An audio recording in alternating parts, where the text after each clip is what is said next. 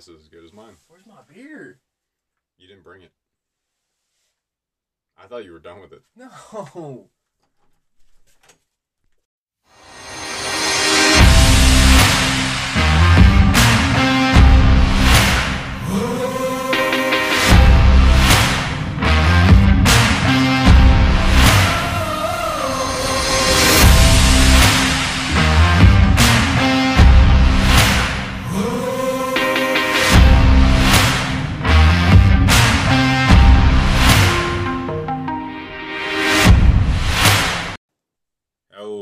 Welcome to another episode of the Cheeky Reaper podcast. I'm JP Peltier. I'm Kevin Brown. And this has been a long, belated episode.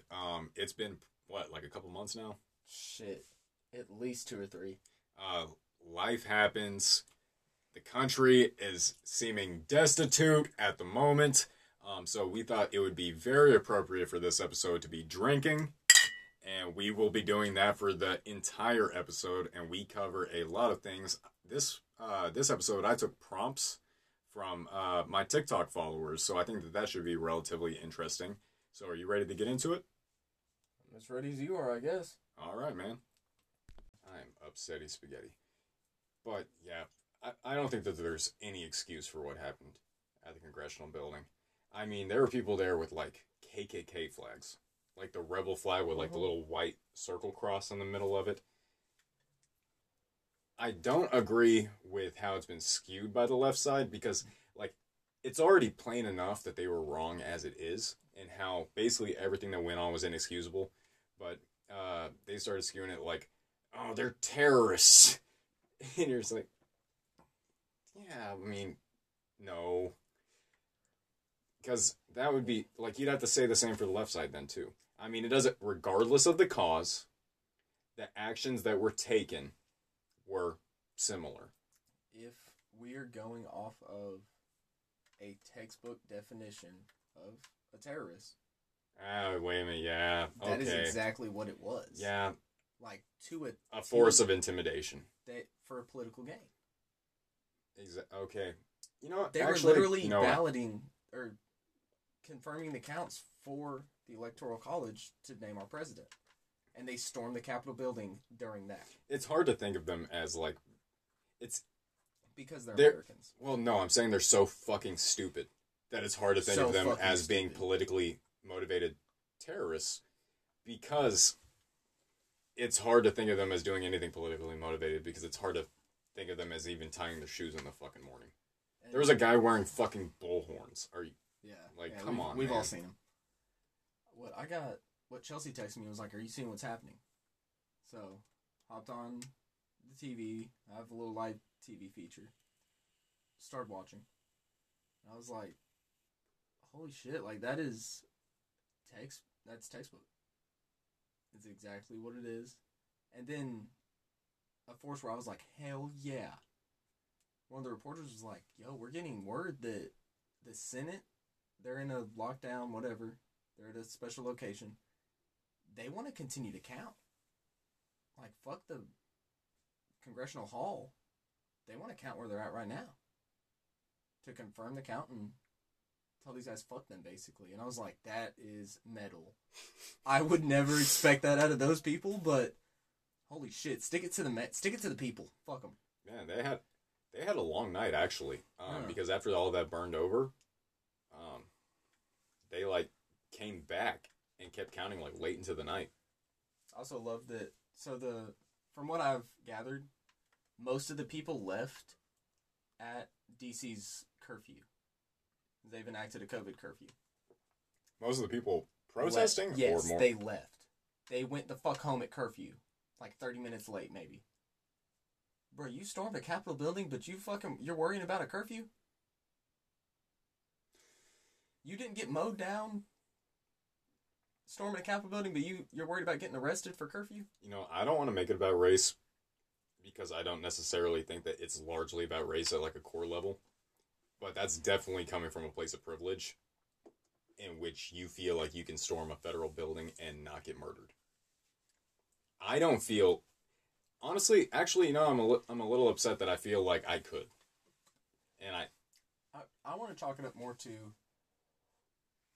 I don't want to undermine obvious race things because they're there, but But it's not the most prominent in my opinion. It's in DC. I would assume DC is a very PC police department. Like, they're worried about uses of force. Their admin is harping on shit like that, like no deadly force, be justified, like basically reining their officers back. And then when something like this happens, they're like, holy shit, what do we do? Well, yeah, are we justified? Well, even if they're not justified, like just think about it this way: like if they started mowing them down, do you think that would, in the long term, as far as Trump supporters, like fan the flames of like their conspiracy and actually motivate them to do more? Well, if that argument would at the BLM protests and riots and stuff, when they were knocking them down, they weren't worried about fanning the flame there? I don't think... Or is it because we're worried Trump supporters are going to be more radical and do crazier shit? Because what was it? Minneapolis almost got fucking leveled. And they were fanning that the entire time. But I would step as far as to say Minneapolis is a less PC department than DC. And as people, you can see like, but I think that there are people that are more financially motivated in DC than people in Minneapolis, because literally, like, people of that high standard view things as financial wins and losses. I don't think that Minneapolis would have been necessarily in that position. And it could have been a show of force also, because you have your riot about to start, right? You're going to scope the scene first, in my mind. And you're going to see, oh, hey, there's like half a PD force here. There's no one else. There's like 100 of us. Is that not taking your mind on command presence? Shows of force? Where you're like, we could overthrow that. Yeah. Because that's where their mind was already. I mean, I guess that kind of makes sense, because, like, surmounting a local police department is different than... Like, I feel like there was a little bit more of an understanding with the people that were rushing Congress that if they went too far, they would die. But it's really hard to say. Also, I think that the motivations behind the reasons why they were doing that made them a lot less urgent. Because the reasons that people were rioting in places like Minneapolis and like Washington State, was basically for like what was believed to be racial injustice. Mm-hmm. The reasons that they were rushing Congress was for a president that didn't want to leave. So I feel like it wasn't as personal for them, so they didn't feel like a sense of urgency. They believed that it was voter fraud and communism and insert shit. I mean, I've really taken myself out of the whole political conversation. Well, I'm tired of it because because no one wins. Like, literally no one wins. It screams at the Republicans because, I mean, we've all listened. Well, the thing is like, it's not conservatives at large that support him. Exactly. But when Trump got elected, we heard a lot of crying from the left. Not my president. Oh, he didn't really win. Da-da-da-da-da. Well, we had a similar thing that went on with Barack Obama from the right. Exactly. And now it's back to that. Well, that's what I'm saying. Like, we're just going to keep swinging way out. And a fucking building gets stormed. Well, I think it's because this is the first time that we've had a president that has elicited something like that. This is the first time I don't know, like, presidents of the past that well. I haven't tracked history like that, but I feel like this is the first president that we've had that could justifiably be called a fucking dumbass. like I don't want to. he's getting threatened with another impeachment right before he's like right as he's on the way out. Like, how do you fucking manage that? And he did elicit this, and people are like, well, and it's not necessarily the eliciting. So what? I didn't speak against the eliciting. Oh no, I'm not saying you Okay. are.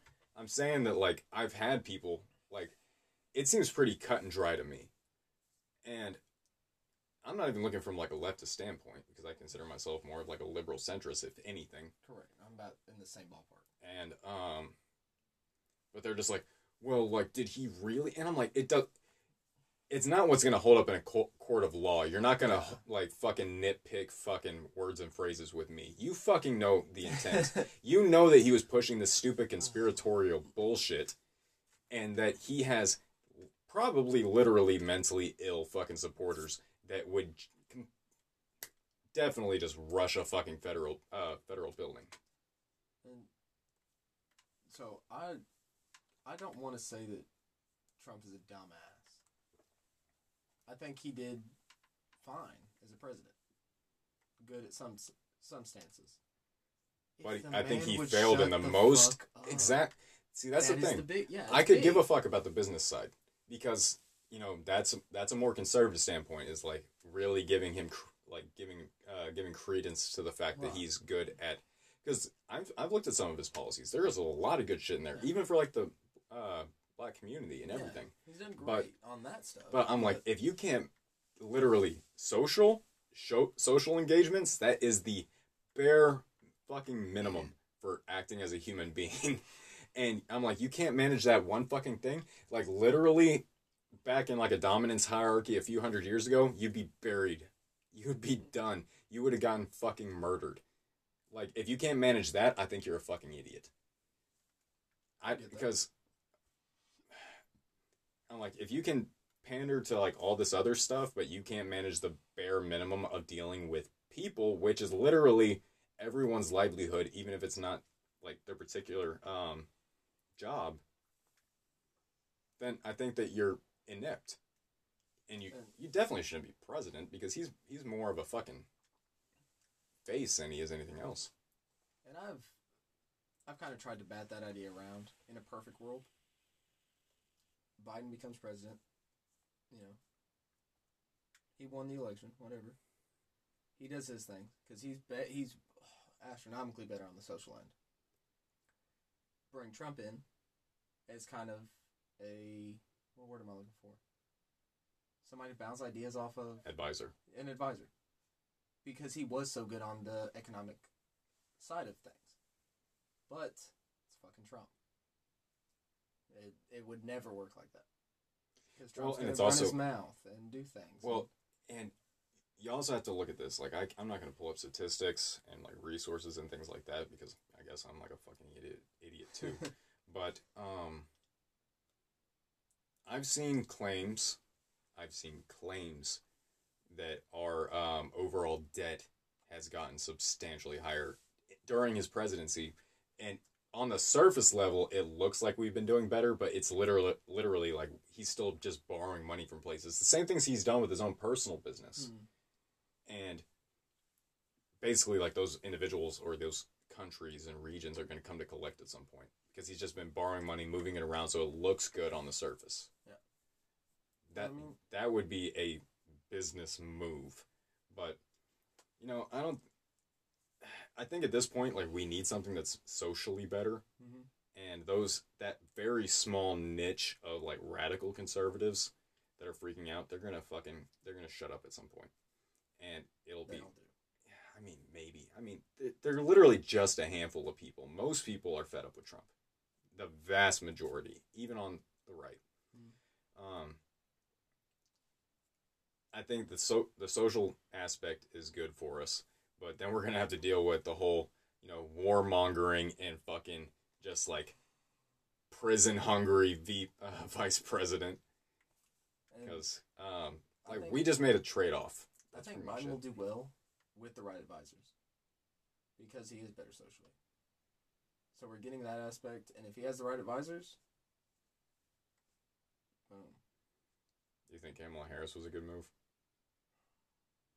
I'm not very politically informed, but some of the things I've heard about how she's managed industry prior to this makes me a little weary, and also like it makes me very, very suspicious of the Democrats that it seems like they selected her for reasons that are kind of unsavory. I've heard the conspiracies and all that. Well, it's not conspiratorial, as it seems like a reasonable deduction Yeah. that with the things that have happened within the past couple of years that they would go not select her sheerly because of her race, but to go out of their way to get someone of that race and of that sex to make themselves look good. That's why, like, it's all seems like virtue signaling to me. They're like, we're gonna get a Democrat guy in there. I'm like, that's reasonable because y'all, like, this is all politics do. They swing back and forth in the extremes. I wish we could pick a guy that wasn't alive during like Abraham Lincoln, like, but the fact that she is an African American woman, I'm like, that makes me suspicious of the Democrats. I'm not saying that she can't do the job. I'm saying that, like, I think that it's fucking sneaky of y'all to do that. I'm like, it sounds like they're trying to put up a face. I'm for if we're gonna do this two-party system thing, then you do the trade-off of Democratic president, Republican vice. Republican president, Democratic vice. Well, the thing So is it's a like, check. in recent years, we're only 25, so I don't know what it was like before we were alive. But my understanding of politics is my understanding of pretty much everything at large, which is a set of binary oppositions with where you need to be, the most practical place, or where the truth is in the middle. And that the right and the left are supposed to cooperate to get, optimal results. Mm-hmm. But at least within the past few years, I guess maybe just since I've been paying attention, they just see each other as enemies and like one's right and one's wrong, but that's never true. And it's like, you both are absolutely necessary, but you need to stop electing idiots to your places of power at the top of your hierarchies that have like their own agendas and things like that.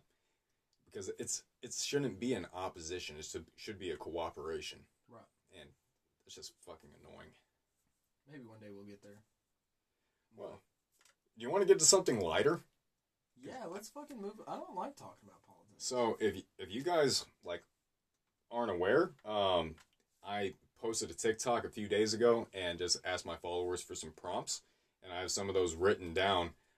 So we're gonna answer those. He also didn't tell me any of the prompts, so I am not versed. I didn't tell Kevin the prompts because if I tell him the prompts or tell him what we're doing, he gets in his head, and then it's like talking to a bad impression of Kevin instead of talking to Kevin, because he's like, I'm gonna figure out everything I'm gonna say verbatim before I actually say it instead of just talking to me.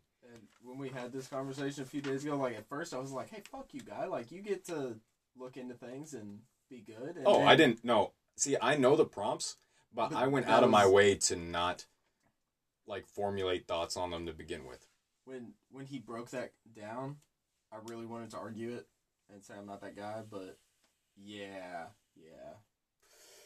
You get in your head. I work way better off the fly. It's been my whole life so far. So, we have I'd say a pretty good mix of these. One of them was like a question that they could have Googled, and I'm like, sick. Let's do that one. Well, and I did. Of course you did. Well, I did because... So you are versed. No. I Googled one because it was literally like a question. I was like, this is like biology. Like, this is just something you have to Google. It's not a debate or something you can pontificate on. It's literally... What the fuck that means? If fish use their gills to filter oxygen and water, why can't they breathe outside? And I was just like, that's not something we can just come up with a hypothesis about. That's something they've got to have answered. Well, like she has two, but that's one. And what I came up with is like, well, they filter oxygen out of the water, but if they don't, they need the water to push their gills open, to force their gills open to filter the oxygen out. If they're up in the air, there's nothing to force the gills open, so they just like flap and clasp shut, so they suffocate. But I think there's probably more to that, but that's a big like actual like mechanical reason for it. That would make sense. I'd buy it. Or just because they're bitch made. Because we were fish at one point. Just grow some fucking legs. Evolve, motherfucker. Literally, the sun has been out for like billions of years. Like, come up on land. Yeah. Come up on land, you fucking coward. There's actually You fucking coward. They actually think there's studies that have been done. It's not empirically true, but they think that fish can't even feel physical pain. Like, basically, like, fish are like some other very simple organisms that they're basically just networks of nerves. But they don't feel physical pain, but they can feel psychological pain. And what a terrible fucking life that is to live. Like, they can't, like, if you stab them in the side or hook them with, like, a hook, like, they don't feel shit. But they can be terrified as, like, why are we going so damn fast, though? Like, just moving up towards the surface. They're like, where the fuck we going? I'm just gonna start telling fish they're ugly. Yeah, like they can feel them where it hurts. See, that makes me feel bad because like when I don't like to hunt at this point, I don't even really like to fish. But whenever I was a kid, I would feel bad because they'd like flip and squirm and shit whenever you reeled them in. Yeah. But I'm kind of on the fence now because I'm just like, I know you can't like feel the hook in your mouth, but you can feel yourself dying. Basically, like you gotta know that you can't breathe. That's terrible. Shout out Floyd. God damn it. No, we're not. We're moving away from politics. Okay. Fucking Christ, man. Jesus. The next one that this same follower asked. Actually, I don't even think she was a follower. She just popped in on like the For You page. Hey, if you're listening to this, you better fucking follow. Yeah, word. Like you're the first ask. I don't remember his ad. You're the first inquiry. The next one she asked. This is a good one. I really like this one. All right. And it's, do dogs think other dogs are fat? And I actually kind of have an answer for that though. I think I do. I've been informed at some point, I cannot cite a source and I'm not gonna fucking try, but I've been told that dogs can't estimate size. It's the reason that like chihuahuas, like little chihuahuas charge a fucking Rottweiler. Yeah. Because they can't view differences. Like that takes discernment, which they can't do. They're just not that intelligent. So they don't think other dogs are fat. They don't see fucking canine unit dogs and they're just like, oh, they're just the fucking cops. Like, that's not a thing. Fuck 12. But if they did, god damn. I was sent a TikTok the other day. Man, I keep talking a lot about TikTok. I mean, It's half my fucking life. But it was just this barrel of a dog, just fucking unit. Yeah, I was gonna say a fucking. I can't even elaborate on that, but god damn it. The girl I'm saying was like, "Oh, he's so cute," and I was like, "That's fucking animal abuse." It's the same thing as whenever you see like morbidly obese kids. I'm just like, that's child abuse. Bro, so I don't believe that dogs cannot discern size. Because I used to have a Rottweiler German Shepherd named Erebus, and I was dog setting my ex's what was it? A miniature Schnauzer that was pregnant, and she was a bitch. She charged my German Shepherd Rottweiler when we went outside. Erebus stared at this thing, like looked it up and down, and was like, "Baby girl, that is not the move you want to make."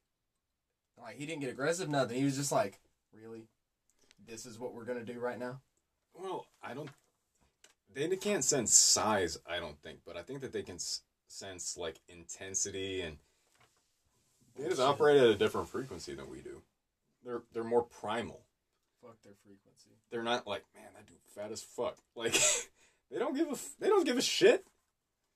I mean, they may think that, like, he looks slow. He looks like he can't outrun me, and that's necessary stuff. All right, this one's a little bit more intense. I wanted to kind of start with one that was a little bit lighthearted. Yeah, something a little bit lighter. Take a piss. Cause like, say what? I gotta take a piss. Yeah, take a fucking piss. Can you banter by yourself for a second? Yeah, I can do that. Hell yeah. Hold So on. we're not stopping recording. Move the cooler. I'm gonna get out of here for a second. That's fine. We don't need you anyway. Fuck you. Shout out Pamela Anderson. What? Fun fact, y'all probably didn't know this, but like our quote unquote podcast studio is in Kevin's walk-in closet because it's very muted in here.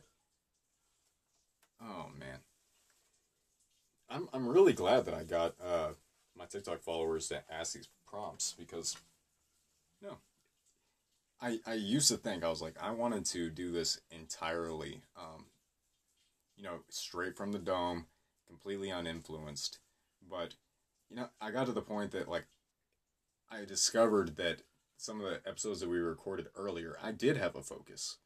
I don't want to say an agenda because I don't think that that's the right characterization of it. But I had a light, lit under my butt about particular things that we had going on, like socioculturally and sociopolitically. And I think I need that. I need something to dive into and focus on. So I'm really glad that y'all asked these because even if I didn't even I picked them out, but I didn't sit there mulling over what I was going to say in advance.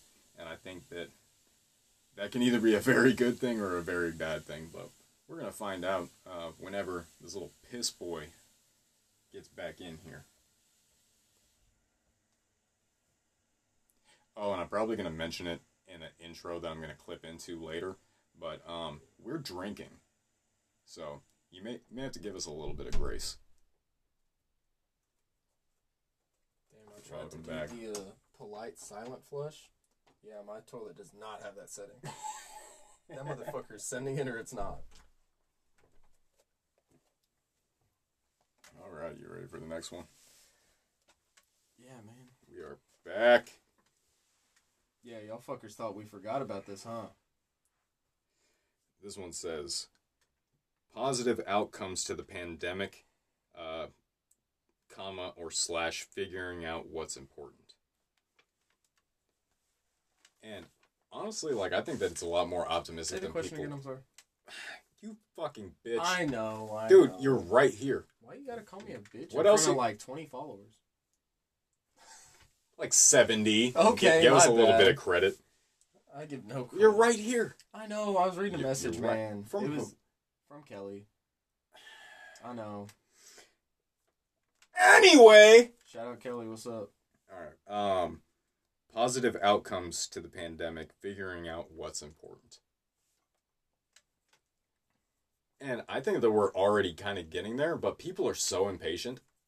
Yeah. This is the first time in history that we've had a virus pop up, and within a fucking year, we're already getting vaccinations out to people. And there are people that are freaking out about distribution problems. Like, oh, like my sister went to the hospital and she had to wait 2 hours for her vaccination. Like, shut the fuck up. It's a medical fucking marvel that they worked out a vaccination. It's a marvel that we've had FDA approved. But if it works at all. Yeah, I've had my first round. If it works at all, I think that we're doing 2 weeks. I think we're doing pretty damn well. I think if we're out of this in 6 months, we are doing great. And I'm setting the bar low. Yeah. Because other people, they view life in like week increments. Yeah. I do my absolute best, if it's not on a personal level, but like what's newsworthy, to look at things in like a historical sense. Mm-hmm. And we're doing really good. We've lost ground on other like social problems, but as far as like medical development, we're doing great. And you got to give them, like, there's no vendetta, there's no conspiracy. We got a virus, we got a little fucked, and now we're working it out, and everything's all right. See, I want to go in the kind of an opposite direction, other than medical breakthroughs and shit like that, because it is amazing that they were even able to put something at a doorstep of a vaccine. within a year. See that how you may see it. But the mask thing, at least in America, has been huge. Because at first it was, fuck that, fuck this mask, you're violating my constitutional rights. Well, that's just... And like, now it's more of, hey, this could make your neighbor feel a little more comfortable.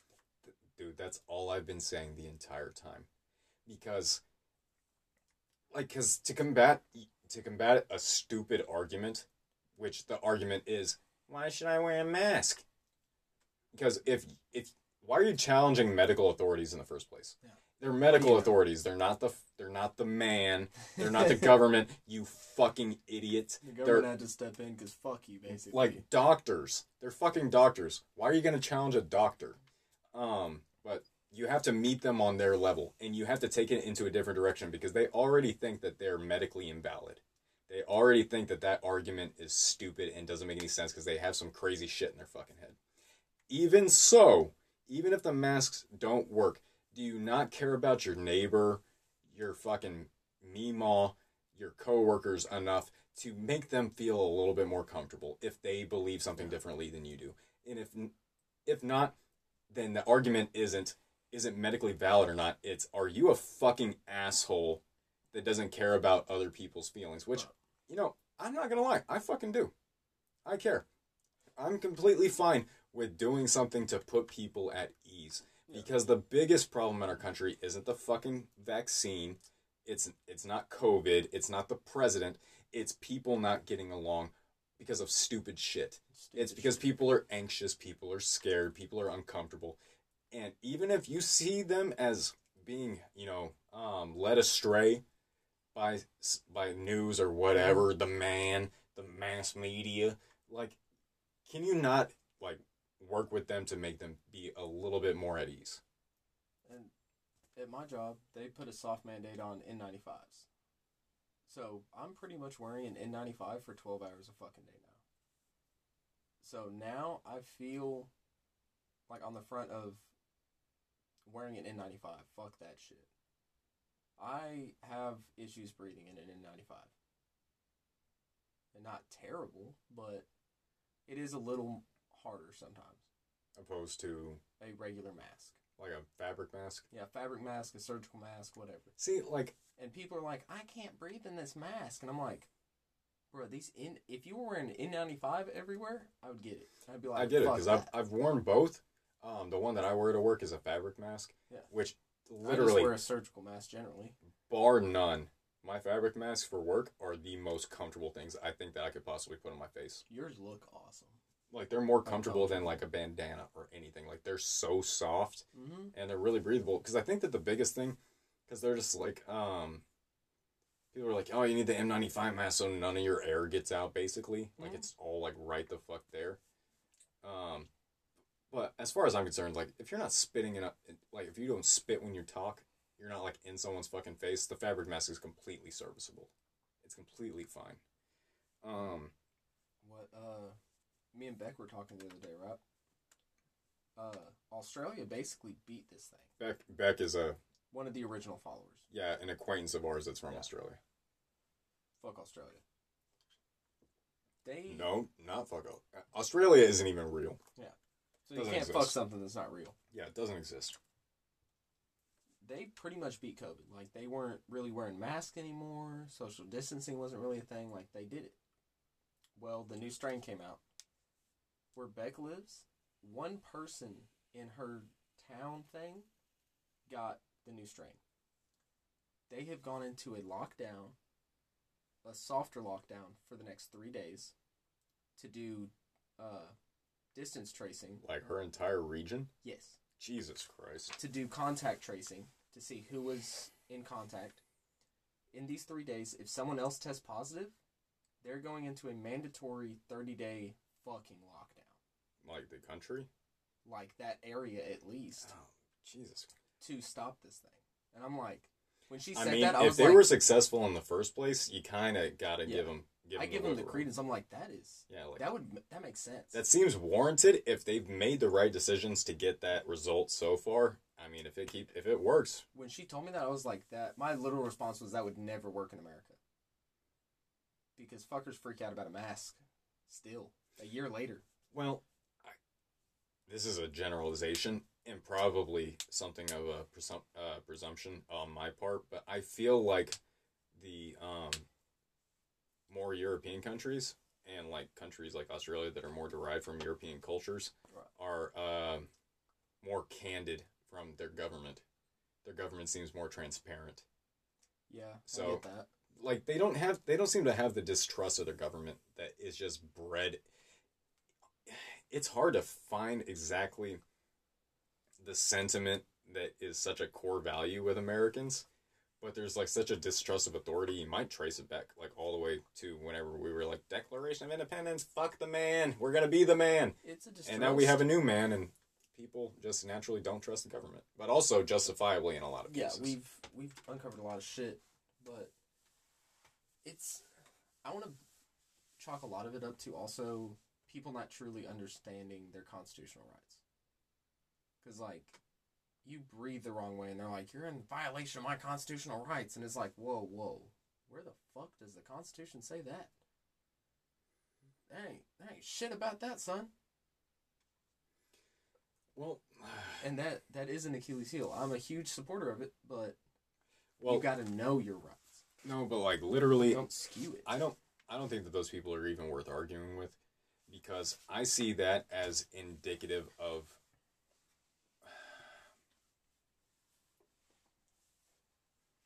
a negative thought pattern, like almost like a spiraling effect. Right. Because they see everything as correlated, which everything is correlated, but they see everything as negatively correlated. So they're like, okay, so they're doing this, so that means this, and this, and this, and this, and then they make a mountain out of a fucking molehill. Yeah. So, like, I don't even see them as, like, worth fucking arguing with, because, like, the fucking mask thing, they're like, okay, well, masks, government has their hand in it, therefore, the government's forcing me to do this, which means that they have an underlying fucking meaning here, and an underlying meaning here, and now they're fucking fascists, and they're fucking Nazis trying to take over my fucking life. No, or they're putting... Remember when the argument was the whole COVID thing was engineered by our government, and when the election happened, it was all going to go away? When I got asked about that, I was literally like, I would be perfectly fine with that. And they're like, how would you be fine with that? I'm like, whatever. They got one over on us. They freaked us out. If it's gone and we go back to normal, fucking sick. Yeah, but what is it, like 300,000 people fucking dead? No, but I'm saying when it was a conspiracy talk. Oh. Where I was like, I'm perfectly okay. Like, if this is all just a big conspiracy for an election and da-da-da, like, fuck you. That's wrong, but it's gone. Honestly, so, thank God. If no one gets hurt, I would not blame the government for manipulating the shit out of the populace. I mean, because a lot of people are dumb, man. So, dude, I'm well above the bar. That does not reassure me, because I consider myself relatively dumb. Well, I guess because of the people I revere are literal geniuses. So I feel stupid. But the fact of the matter is, like, I have 130 IQ? The average is 100. That means half the people here have a 2-digit IQ. I feel like I literally sway between, like, being relatively smart and then being, like, one hard hit away from a full disability check. Like, see, that's natural though, because I really think that, like, at my highest points, like at my best points, whenever I feel like everything's kind of like working out for me, kind of once you graze the ceiling, you always feel like you're on the floor, I like that. Yeah. That's not a very good analogy, but I think that it works. But, like, there have been times where, like, literally the descriptor that I've used is, like, I felt like I saw the Matrix, or whatever the fuck that means. And the rest of the time, like, the functional chemicals and, like, the nutrients in my brain are all depleted. I don't want to say that, like, I have depressive periods, but, like, I think that that's the best description of them, because I'm not... You definitely have depressive periods. Like, I'm a somewhat moody person. It's been a lot better since I've been older. Or or since I've found out like workarounds for it, but it's like the physiological things are still there, and it really like comes and goes for me, and it's like really high highs and like really low lows. Yeah. And I can mitigate that a little bit and try to stay around the middle, by thinking my way out of a lot of things, and my world perspective helps me a lot during the low lows, because I can kind of just like talk myself through it. I'm just like, you feel this way because of something that's biologically going wrong. Yeah. And for reasons X, Y, and Z, but they still fucking happen. And during those times, I feel really dumb. I feel really, really dumb. Or if I have a lot of like dumb things distracting me, I feel stupid. So coming out of the pandemic, what is something that would be largely important for everyone? And the way that I kind of take that question is like, what is something that would be a unifier for people? Okay.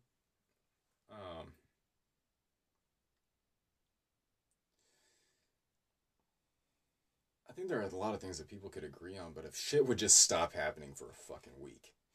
Fucking like people start to hold on to just like little grains of positivity. Because social media is not a reflection of reality, but I think it's definitely a reflection of the immediate social environment, like in the United States. And I see it come and go. And I think we will be so much better off whenever a lot of people are spending a lot less time at home by themselves.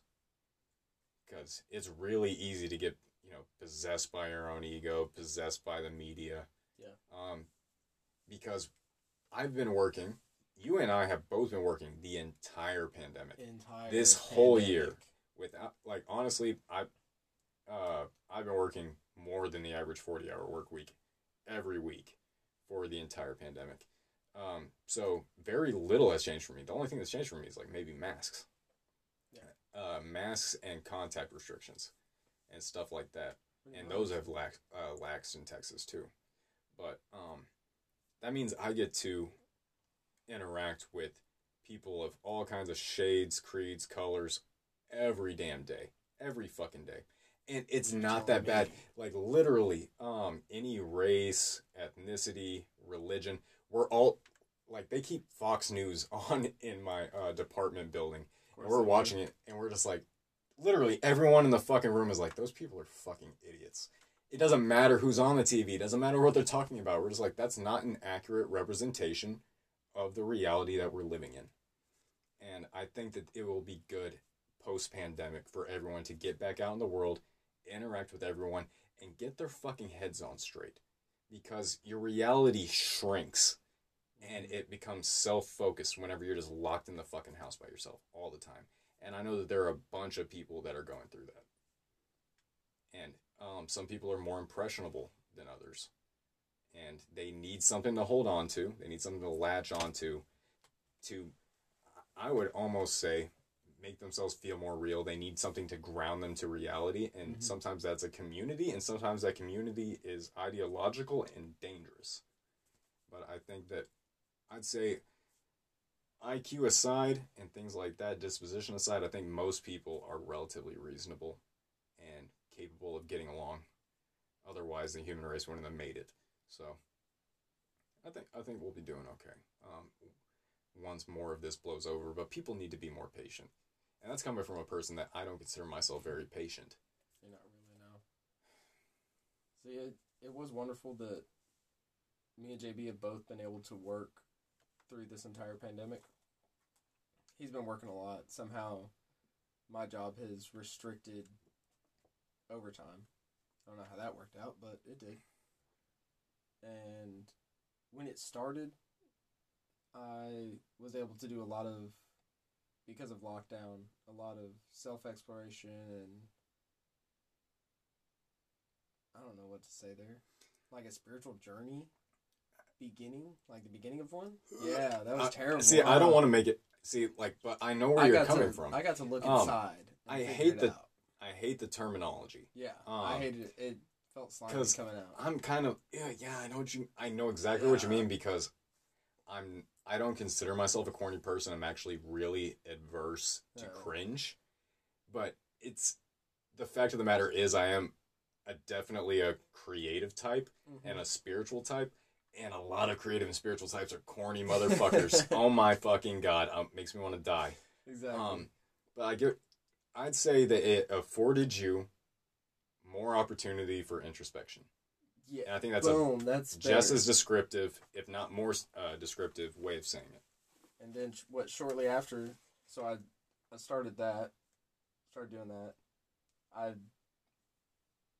convinced JB to move in with me some fucking how. It was not hard. I felt like it was a lot of work, but Well, because I was like, bruh, move in with me. Like, let's do it. And you were like, dog, we've done it already. It didn't work out. I was I've been by apprehensive. myself for a year. Like, I like being by myself. I do. And I was like, bruh, but like, my place is pretty dope. Like, we're boys. We ain't got no other friends. Like, come on. And he came over drunk, and he was like, damn, this place is nice. Where do I fucking sign? And I fucking ran with it. And here we are. What? It's been almost like 9 months you living here? Us living together? It's our place, my I'm bad. bad at time management. I don't know. Sure, let's go 9 months. It hasn't quite been a year. Something like that. We can have a baby, Kevin. We've already talked about this. Not having We a baby. have? Yeah, whoa! Not having a baby, but like, so I was like, JB, we're gonna live together forever. Like, it's gonna happen. And he was like, what happens when I meet somebody? I was like, no problem at all. Which I have recently. You're gonna meet somebody. Y'all gonna move in together. We're gonna have the same kind of setup as this house, and I'm gonna live at the end of the hallway. And I tried to compromise, and I was like, no, dude. If anything, we will live in like a duplex. You can stay on one side, and she and I can stay on the other. And he was like, no, we have to be in the same house. My rebuttal was, that's fine. We can definitely rent a duplex. I think you said you were going to knock a wall out. Yeah. And we're going to fucking live together. Like, what do you mean? I mean, as far as I'm concerned, at some point, you know, if I leave the state at some point, Shout out. He fucking said it. I've met somebody too now. We're both on that fucking little thing. Yeah. But it's going great. It's really great. Well, but JB and I are both doing awesome. Listen, if I end up moving states, when your kid is sentient and ready to fucking rock and roll as a human being, you're moving to that state. Why would I ever leave the greatest state in the universe? I know that you don't believe that. I know that you know that I know that you don't believe that. You don't believe that. That's fine. I love this fucking place, man. No, fuck that. No, I've fuck lived in you. another state. No, You fuck haven't. you. Yes, I have. You've lived in another state. I've spent months in Military other doesn't states. count. Military doesn't No, count. fuck you. Fuck you. You Fuck weren't you. living there. Fuck you. You were What? forced to live there. Yeah, but I was living there. But you were forced. That You doesn't weren't on fucking your own matter. free will. You weren't doing what you want when you want. Do you not want to live somewhere with like mountains and pine trees and just I basically would love surrounded to by visit beautiful... places like Like, that. have you looked outside, Kevin? Have you looked outside? I am not saying that Northeast Texas is the most beautiful place in the It's world. flatter than a dead raccoon on Eat 24. my cock. I have been in Oklahoma. This is not... I'm not talking about living... Dude, I've been to fucking Oklahoma. There's prettier places in Oklahoma than where we live. If you lived in other states per the military, then technically I did too. Because I was at that fucking location longer than you were at the other ones. What location was that? I was at Fort Sill for 6 months. Where's Fort Sill? Oklahoma. No, that's fucking Oklahoma, though. I was in, like, California and Virginia You were and mentioning Florida. flat. That was the conversation. Where you were like, it's flatter than fucking whatever the hell you said. Well, if we're gonna go down that fucking nitpicky fucking area, California has fucking mountains. I know because I had to hump Bro, them. fuck I had California. to hump them. I had to hike them with a. Yeah, hump them. Well, we use the term hump. Okay. Like we were going on a hump. I went on 20-mile fucking walks with a fucking 90-pound pack up I get it. fucking mountains. We have fucking mountains. But I'm saying we should move to the Pacific Northwest at some point. It If doesn't. it's I one don't of care if those, it's in like- like 15 fucking years. Maybe when like I'm retired, I would love to move. But I mean, I'm Retired? set, dog. At my place of work right now, I'm set.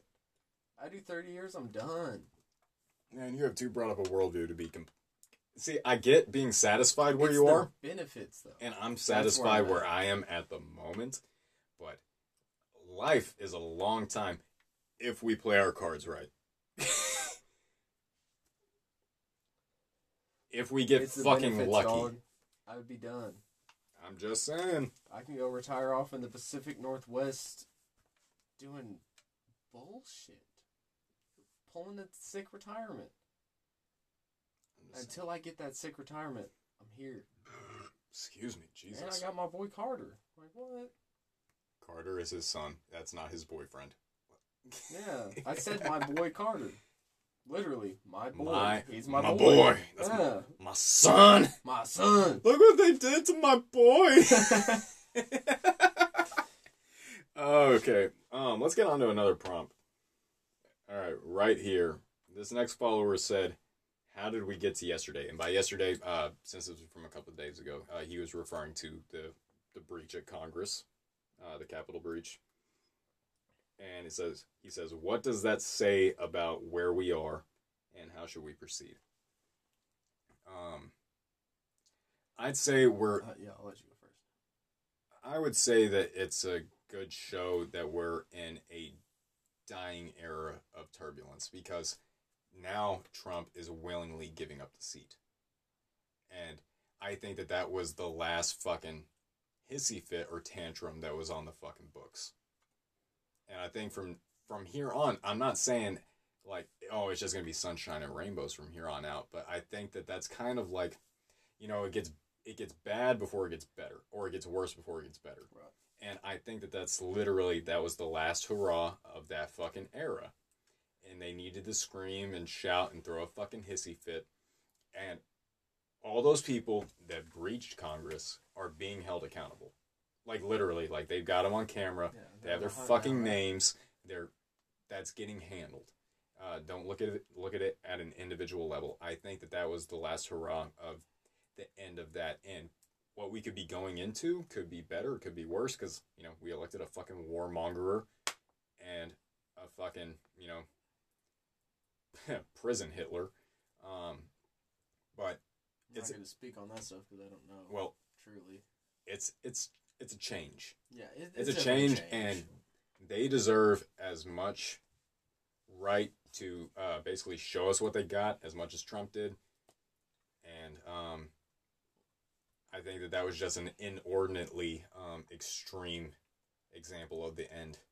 I'm worried that people are really buying into the whole Civil War thing that's been brewing in meme culture for the last year. But the thing about, I think both of us, like this is calling us both out. Both We of spend a us. lot of time going to work, coming home, and being on the internet. We both do, yeah. I think that is something a very small niche group of people has exacerbated in the social media realm. I don't I think hope so. anyone's taking it seriously, especially not on the left, because Well, especially not on the left, but well, that's the thing is like I would be more worried about the right because, you know, pro-gun and things like that. And I'm not saying that they're more violent people, but they're more inclined to, if they feel morally justified, which is what I'd be worried about, because people can do remarkably terrible things if they feel morally justified. right. But I don't think that that's worth taking seriously because the media portrays the U.S. as a lot more divided than it is.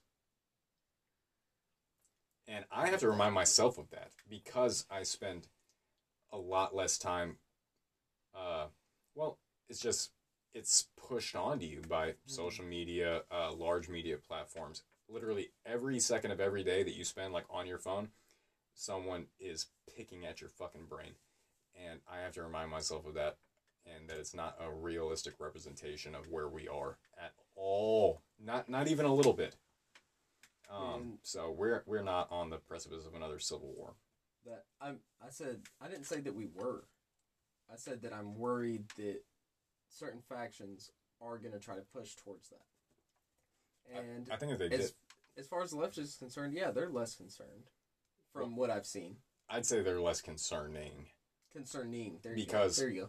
The people with that talk on the left are children. They're children, teenagers, they're young college students. They're not going to do anything. On the right that I am concerned about because they are grown with weapons that are fucking grown children. I'd be worried about maybe. I've had countless talks with people that. So in the last year, I've become more liberal centrist. I'm labeled as the liberal at work. Yeah, y'all should fucking ask us about what that's like being liberal in Texas. Jesus Christ. Which especially in is not as bad as memes make it out to be, but it's still not great. As I said, they play Fox News in my department building. When I was first, going through the more liberal stuff, I was talking to people at work of like coworkers of, hey, what do you think about this? What do you think about this? And we would talk, and I'd be like, you're not as right-wing conservative as you think you are. And holy shit, that opened cans of worms. Well, because people want to hold on to ideology so bad. Yeah, when you're ideologically possessed, it's not your beliefs. It's what you build up as your beliefs that it is tied to where you're from, who your family is, what your job is, and all these external forces. It's not coming from you. That's what makes like an ideological party. And you get that way with a lot of the leftists too. I've picked the brains of several what I would consider the authoritarian left. These faux neo-communists and things like that. And I'm just like, so you say you're a liberal, but you're also a communist. Those are like contradictions. It's like a fucking oxymoron. Because I'm a liberal, like in the traditional sense. I don't like to wear a fucking label. I don't like to claim one. But if I'm going to look at the definition verbatim, I most fit the bill of liberal. And I'm like, okay, so if you support this, X, Y, and Z, free speech, free enterprise, basically free moval of individuals and thought and business and things like that, then you cannot possibly be communist because you can deducively see where that ends up. Mm-hmm. But people are so possessed by their ideologies because it's socially influenced, and these people just are not as smart as they would like to think. I don't know if I put a video out on TikTok because I think I may have made a response video, but basically what I summed it up as, and this is derivative, so you can know that it came from a person smarter than me. But basically it was like the world isn't divided by religions, ideologies, race, ethnicity, sex, gender, all those things. It's divided between smart, stupid people and not stupid people, and stupid people divide themselves by those things. And I was like, that is a reasonable deduction in my estimation, because it's not smart people and stupid people, because I'm not going to assume that I'm even on the smart end, but definitely stupid and not stupid. But that seems reasonable to me. But we're about to run out of time on this recording, but we're going to come back and dive into the question, how should we proceed from this? Dive on it. All right, be right back. I was thinking during my little bathroom recess. Do you remember that little bit of Midnight Gospel? Oh, it's in my favorite episode. It's like the soul prison, and they started singing a song at the end of the episode, and it's just like, watching my cellmate cry as I sprayed hot piss in his gouged out eyes. There used to be freedom to me. Yeah, I really wanted to show you that video of the dive on in. Yeah, like Dad Roger. Right before we took a break, he said dive on it, and I was like Dive wondering exactly what you were talking about. Damn it, it's Roger. He has a dive bar. Dive on it. Dive on it. Damn it. All right, let's get back to this prompt. Yeah. How should we proceed from, basically like the breach in Congress and things that are going along with Let's that? go to the exact opposite spectrum. Is that the next prompt? Are we trying to pick that is the a next part prompt? of the same prompt. Oh shit! How did we get to the Capitol breach? What does that say about where we are, and how should we proceed? How should we proceed? See, Oh man, I think my mother kind of got to me about something. Whenever I was talking to her about all these things, because at least down at our age group, it's easy to get wrapped up in it. But my mom stays kind of like in her own cave. She's very Right. reclusive in a way, and so I think that she kind of is a little bit standoffish to it, and she doesn't pay as close attention. And she said something to me that kind of made sense. I was like, this and that, and the radical right and the authoritarian left and things like that. And she was just like, oh, you mean the crazy people? And I was like, oh, that's how you Shit. classify them. You're just like, okay, there's like the right and the left that are productive, and then there's just the crazy fucking people. I was like, that's a good way to look at it. yeah, definitely. Because it's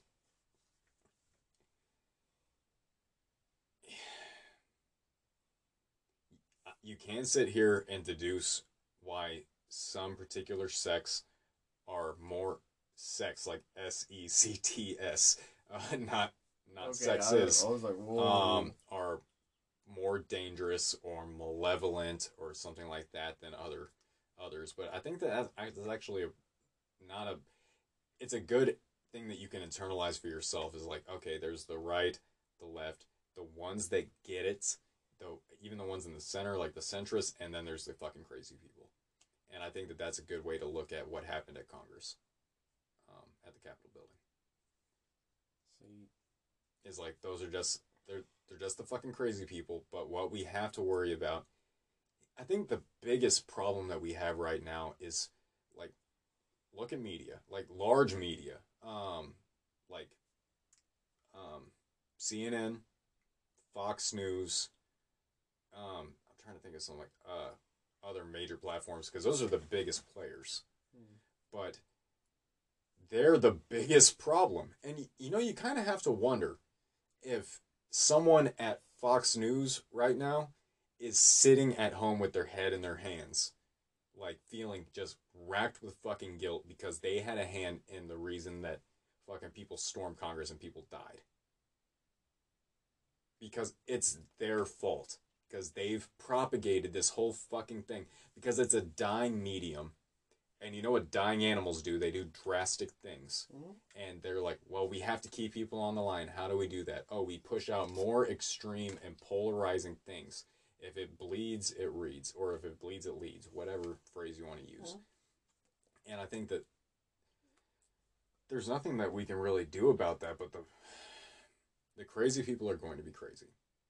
But the thing is like the internet has made it so easy for crazy people to recruit people that are on the edge or on the line. It's hard to say how we proceed from this point because I think if I'm looking from like an optimistic standpoint, I'd like to think that that was kind of like the last hurrah for that administration. And that if Trump is ready to, sit back with his hands up, everyone else is. Because what are they to do if they're, the head of their ideology just kind of sits back and lets things take their course?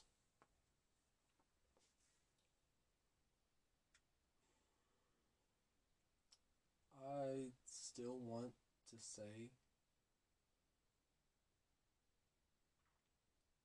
if an example was made, which sounds radical even as I'm formulating this, you storm the Capitol building and they fucking destroyed them, there would be no more conversation. It'd be like, hey, if you do this, this is the repercussion of it. But pretty much they stormed and as of now, nothing's really happened. Are they going to face some legal stuff? Hopefully. I think some severe legal things. Hopefully. To be honest. But then it goes into... Well, I definitely think it's they made an example. Yeah, I think it set our government back on their heels. And they can't reset this, basically like what they've established, like their establishment of dominance or whatever. They can't do it through a show of force. I think the best thing that the government can do right now because they've got to earn the respect back. Yeah. Because it's not a dominant force, but there is corruption in the government, notable corruption in the Senate and Congress. But I think the best thing that they could do right now is just show transparency about what happened. We need to hear directly from the people that were there, that were hiding under the fucking desks. We need to hear from the police. We need to hear a representative from the police that failed to do anything. Mm-hmm. But people have always been apprehensive of the government in America. I mean, reasonably so. Yeah. I mean, that's not unreasonable, but they have not done themselves any favors over the past couple of years, and they've got to meet us in the middle somewhere. Yeah. But crazy people are going to be crazy, but they just have to mitigate the possibility of more people falling off that end.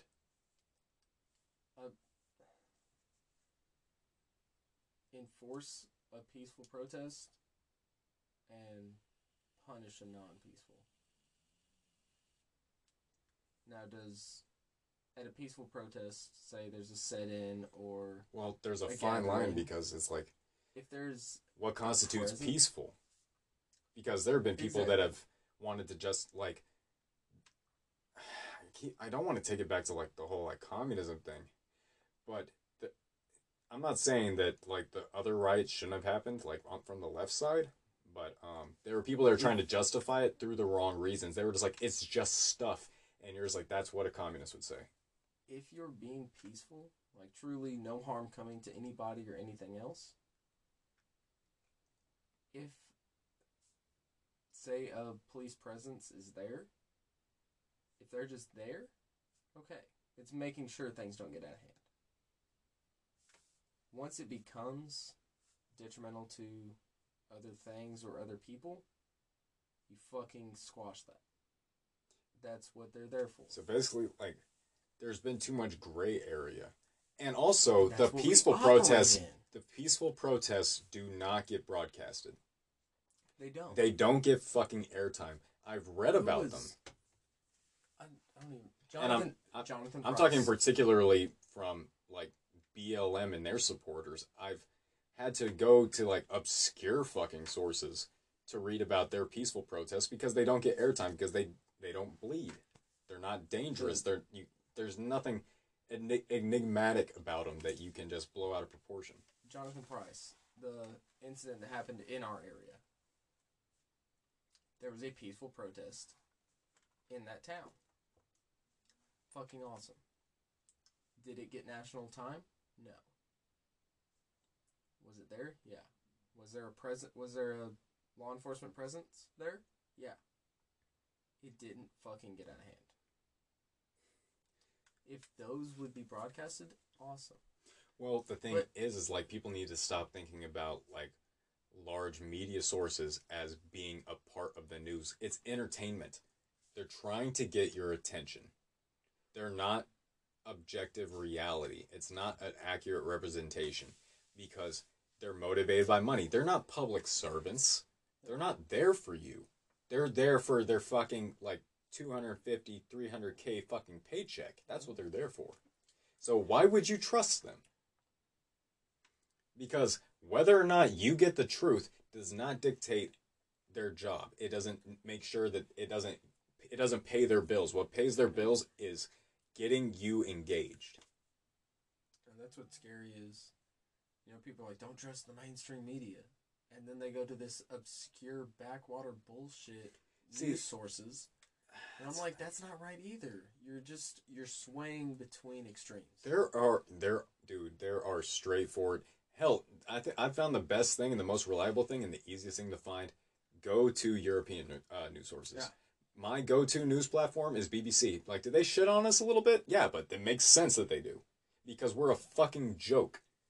We're a But fucking circus. I read BBC because they give worldwide perspectives. Because they don't have a political leaning in America. They don't give a shit. Mm-mm. They think that we're fucking clowns. And not unjustifiably. So they may, like, the phrase is putting spin on something. They may put a spin on, hey, look at these fucking idiots. But it's not, it doesn't change how you're getting the news from them. At least in my experience. So you just have to outsource where you're getting your fucking news.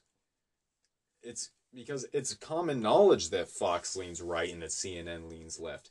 You don't want a leaning fucking news source. Because it's completely skewing, especially like if you're not a particularly critical thinker. Yeah. I can sit there and watch either CNN or Fox News and just be like, and you have to watch how they phrase things very carefully. But I can sit there and think like, well, that's not representation. Like, I'll take that one headline and I'll go cross-reference it with something else and figure out what actually happened. Yeah. But a lot of people aren't inclined to do that, so they just need to go to a more unbiased. There's no such thing as completely unbiased, but a more unbiased news source. But I don't know how. As far as like a local level, like, okay, national level, be a better word for it.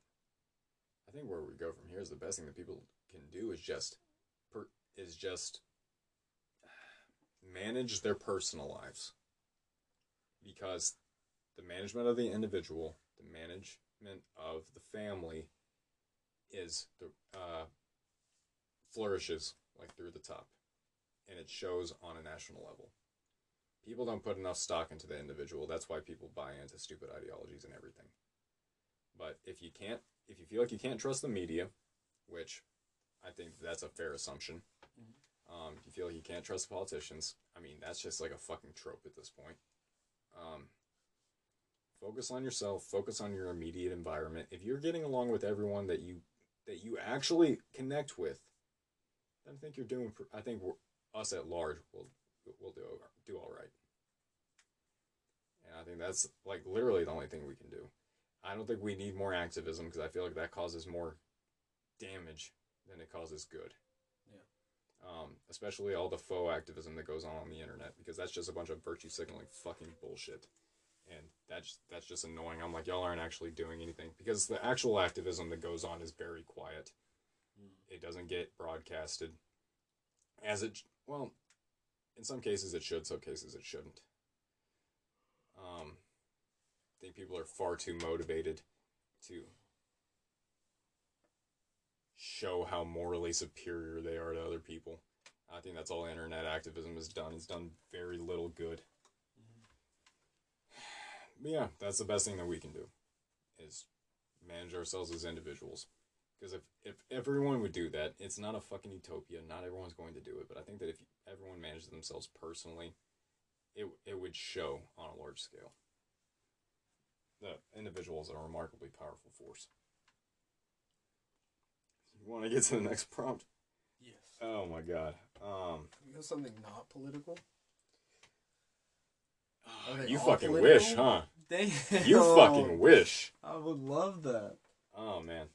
Well, we'll kind of get down there, but this next one is, why do people make everything political, then get mad when people stop caring? And there's no non-abrasive way of saying this. Well, the thing is that everything gets politicized, and people will get on the fucking boat or get on the fucking train for a while, but now everyone's tired of it. And I think it's literally the same thing as a needy friend or something like that. Like, you want to show compassion, because you're not a bad person, right? You show compassion for the individual, and then someone starts taking advantage of you or pushing it too much. They take it too fucking far. And I think that that's those political ideologues that were, they politicize everything. They take everything very sensitively. They fucking freak out. And now that people are they stop giving a shit, it's upsetting to those people. Mm-hmm. But it's like, well, you took too much. You pushed it too far. You didn't stay in your lane. And now the people that did support you don't. Because they find you fucking annoying. And I think that that's pretty much like all the answer you need. People want to feel a part of something bigger than what they are. And if you're not with me, you're against me. You know, it's funny that they want to be a part of something bigger than they are, but they can't acknowledge the parts that are just so fucking obvious because they seem corny. Because things seem like you're being a reductionist or something whenever you're just like, no, you're a part of the human race. But if your worldview or your perspective on life, the largest thing that you get to is the human race, that's going to seem stupid and just outlandish and pointless to you. But you have to view the human race as one set of organisms that have been a part of evolution on this one fucking rock, in one fucking solar system, in one fucking galaxy, in the middle of a vastness that we can't even conceive. Then I think that that's a good identifier for you. But if you see it as only like, okay, well, there's my fucking little bullshit, there's my family's little bullshit, there's my coworkers' little bullshit, and you just follow every little tick, from there. Yeah, all the way up to just the human race being as big as you can imagine, then it's going to seem outlandish and stupid to you. I think it's literally just a perspective problem. It's a lack of empathy. It's a lack of perspective, and it's just like. It's just not a good place to be. Because the way that I view the universe, like I was talking to the girl that I'm dating, and I was talking to her more about like why she should basically care about the end of everything. And I had Kevin freaking out, like I still have my moments within the past like week because I saw a video, and as far as I knew, basically all the heat in the universe was eventually going to go out, all the suns were going to die, every biological thing was going to die, and then we were going to experience an icy death. But the shit we know, right? The thing that's intuitive about that you intuitively understood from that, was that there was still going to be a universe here. There was still going to be planets, there was still going to be rocks floating out in the vast darkness of space. Yeah. Fuck no, Snake. Something. Apparently, we have scientific projections. I'm talking billions of billions of billions of billions of billions of trillions of trillions of trillions of years out into the future. Of fucking trillions. Past the ice death of the universe, where not only does everything die, but all the planets break down. I'm talking billions of trillions of years. After the sun turns into a red supergiant, swallows everything we've ever known in our like immediate space. I'm talking down to where protons start to dissolve. The first things that were ever fucking dissolve. Yeah, past all matter breaking down. And I was trying to explain this idea to her, and like, because there's things that you know, and then there's things that you internalize and intuitively understand. And everyone knows that the universe is eventually going to come to an end. They know that everyone that they know is going to die. And hell, a lot of people can't even confront that. There's a difference between knowing you're going to die and intuitively understanding that you're going to fucking die. Honestly, I don't even think you can proceed on. Well, you can, I guess, proceed with your entire life without completely understanding your own mortality. People do it every day. Because it's gonna fucking come to you regardless. But the universe is gonna end long after we're dead. But it's not just going to end. It's going to virtually cease to exist. There's gonna be nothing but a vacuum of fucking space. Time will literally be meaningless. And to tie this back around, is that you need to have I think you need to have a willingness to view reality in that sense, to be productive in the smallness that we're working in. If you view your reality from the perspective of just your ego, just your person, just your individual self, and the ideologies that you belong to, um, it makes life a lot more hard than it has to be. There's probably a cat outside. Do y'all even hear those dogs? Do you hear them? I fucking hear him. And that, Jesus, all of that, that sent me into a bad spiral. And it rocked my shit for like a week. And I do want to comment on that. JB will have these like fucking things that bug him. He'll stew in them for a week or so. He'll kind of come to grips.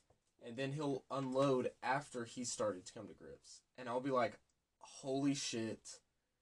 Everything I've known is a lie. It's basically like I'll have a sickness for a week because I consider that like a crisis, in my opinion. Like right. It's basically, it sent me into a new existential crisis. Mm-hmm. I'm trying to think.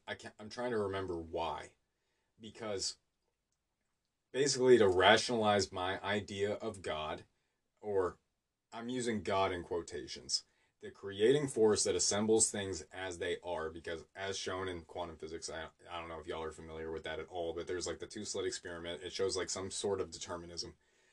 But to rationalize that for myself, one of the qualifiers was a perpetually existing universe. And this thing cracked me for a week because I thought, okay, I see death, but this thing is omnipresent. Mm-hmm. This force is omnipresent, which I suppose it still is. But actually, you know what? I know what rocked me. What rocked me was a lot of my beliefs, I focus on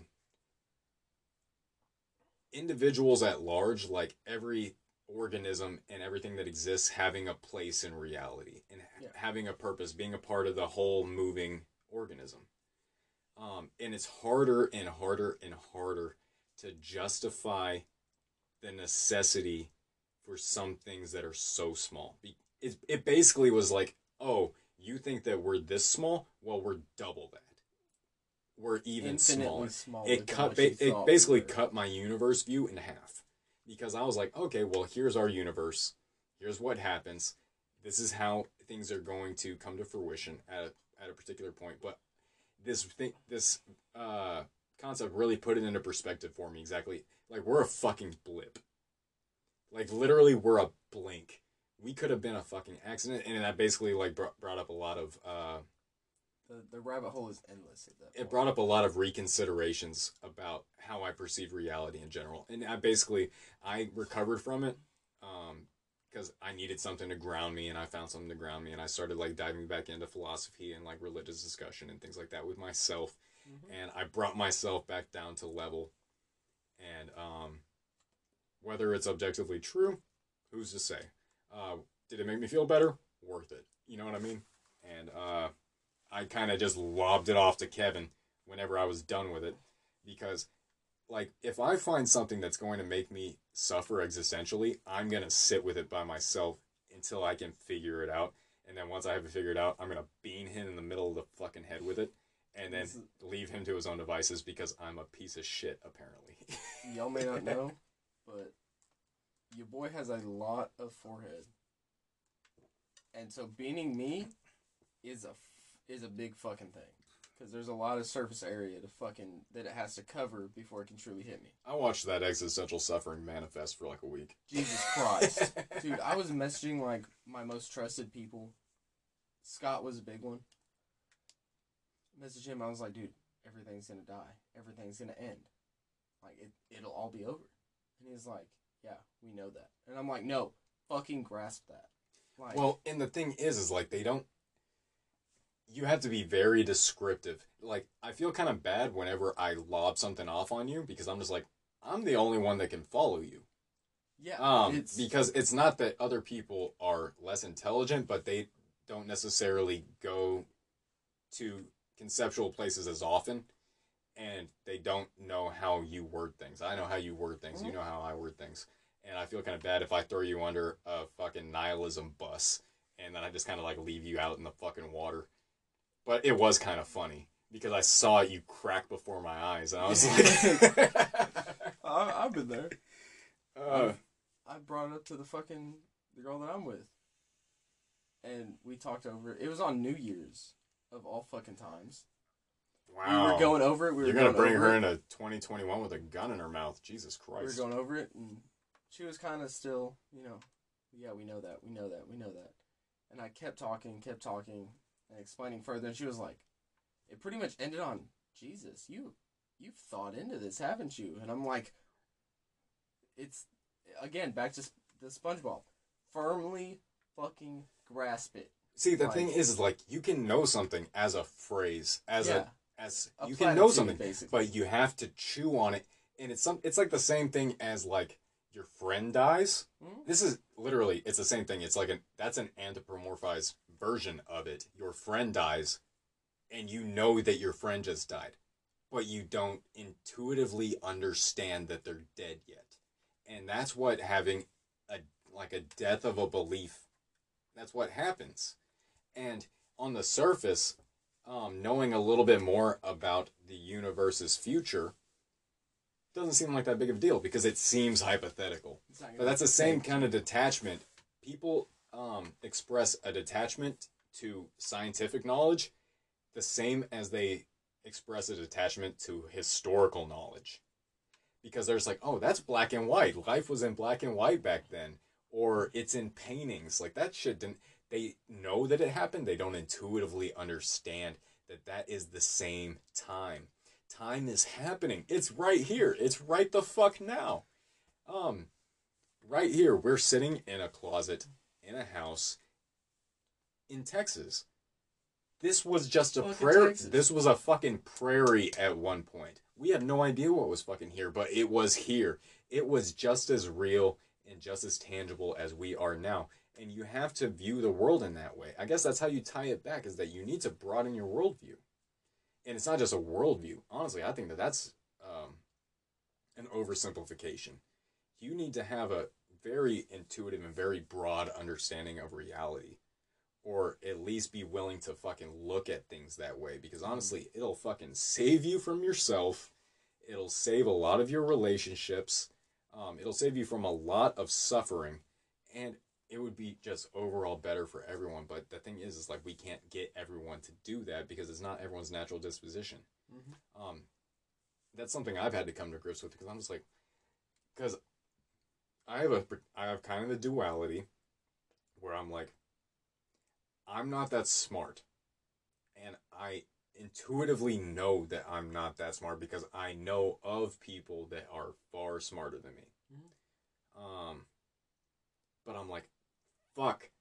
If I'm not that smart, what are all these other fucking people doing? And that's fucking frustrating. But also, like, I'm particularly high in openness to experience. Like, literally 95th percentile. Like, that's just bananas. Mm-hmm. But for everyone to stop just freaking out so much about shit that is right here, there's literally like a crisis of the death of God that we're experiencing in Western culture at the moment. Nietzsche foresaw it. A lot of philosophers foresaw it. And by the death of God, I don't mean the death of a Christian God necessarily. I mean, there are people's subjective beliefs that would pertain to. But he was referring to the death of an intuitive meaning that we all understood as human beings. And he also foresaw that once that happened, once that, like, just morbid death happened of meaning, people were going to fragment off and fragment and fragment and fragment in search of something else. And that's how we just keep getting these, like, smaller and smaller religious and political ideologies breaking apart. Because everyone's in search of something. Everyone's trying to make their own. Like, existentialism works for like a week. I tried it. Fucking trust me. Mm-hmm. But it's not sustainable. You need something deeper than that. And honestly, me personally, the further that I've gotten into it, and I've just been making just leaps and bounds, even over like the past like 6 months, I feel like there's something intuitively true that we could ground ourselves to. I didn't used to think that. I was still very open, but now I'm starting to think that there's something maybe more empirically understandable. But we don't fucking have it yet. So people are just going to keep fragmenting off into their little groups. Hell, we may be seeing the end of something at the moment, but we don't know. I think the best way that we can approach it is just with optimism, because the world is going to keep spinning long after humans are fucking gone. Until it fucking doesn't. And now we're right back to the fucking end. Optimism, Kevin. God bless America. Fucking Christ. Yeah, we need to let go of our attachment to ideologies. Hell, even to the idea of the United States of America. Look at history as trial, error, and revision. Us just trying to bumble our way through reality, because being a human being's fucking hard. And just be compassionate to people, not in the way that you let the compassion possess you over your rationality and reason, but regardless, I think we're going to be okay. We are going to be okay. We've been through a lot worse as human beings, as a culture, as a society. You, sir, have upset my bladder. Again? Motherfucker, again? It's been like an hour. It's been like 40 minutes. Oh, get fucked. Oh, fucking Christ. We'll be right back. You heard that piss. I had to fucking rock, son. You feel better? Oh, God. Do you feel better? A little bit, yeah. A little more optimistic with a empty bladder. Yeah. Jesus, a lot. Yeah, okay. With these prompts, I'm going to go a little rogue. Because I had them in a vague order. But the next one's a whammy. So I'm going to skip over it for now. Okay. This next one is, this person just said, talk about dinosaurs and if you believe the bones. Fucking Christ. Which I do. What? I trust archaeology. I trust evolution. And I think even if you're coming from a religious standpoint, you can reconcile evolution if you just think hard enough. If you think hard enough. Yeah. Even if you're coming from a fundamentalist Christian standpoint, you can rationalize the reconciliation of evolution and creationism. Excuse me, but yes, absolutely, I believe the bones. Like, there is a thing to talk about, though, is that with a lot of museums, they will find a percentage of a creature. I also believe the bones. Like, come on. Yeah, but now listen to this. Now this might fuck up your view a little bit. They'll find a percentage of the bones, and then they'll fucking use guesswork for the rest of the creature. So for all we know, fucking T-Rexes could have had just like massive fucking guns. Like, you know what I mean? I've seen all that, and like. And like instead of like a like that kind of shit, they could have sounded like like. That shit messed with me a little bit in the beginning, and then I was like, "Fuck, dude, what is?" I mean, but the dinosaurs happened. The dinosaurs were. We have empirical evidence. Do we know exactly what does anyone have to gain? Like, it would take some super duper paranoid, like fundamentalist, like Christian cult shit to think that there is a worldwide conspiracy of malevolent, like, you know, malignant archaeologists. Some Jesse shit. Yeah, some malignant archaeologists just trying to fool the entire planet into an era of existence. Why, man? Literally, that is the qualifying thing to ask anyone that presents a conspiracy to you, is like, what does anyone have to gain? What do you have to gain from entertaining this idea? Just why? Why all over the place? People think that, like, I look too deeply or I ask too many fucking questions. And I just, why? Why would that be beneficial to anyone? It wouldn't. Not to insult the user that proposed this question, because it's an entertaining conspiracy if you dive into it. Dive on in. But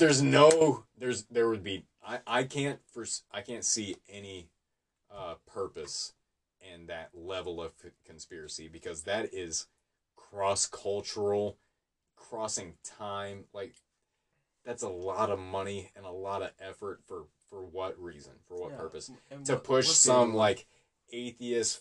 The bones are hollow or some shit. I've heard something about that. Like, there's no way. I'm like, dude, what? Actually, What's that's it fucking matter? that's a good reason.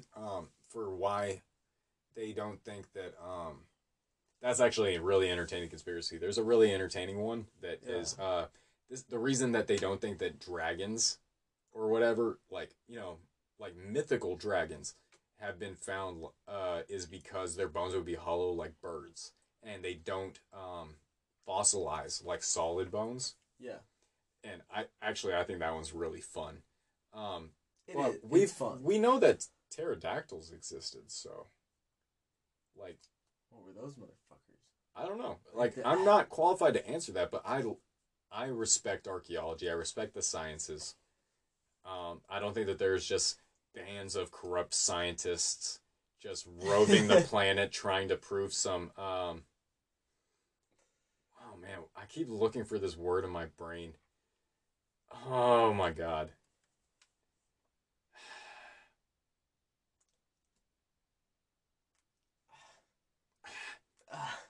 That's all I got. Like, fucking Christ, man. I don't know.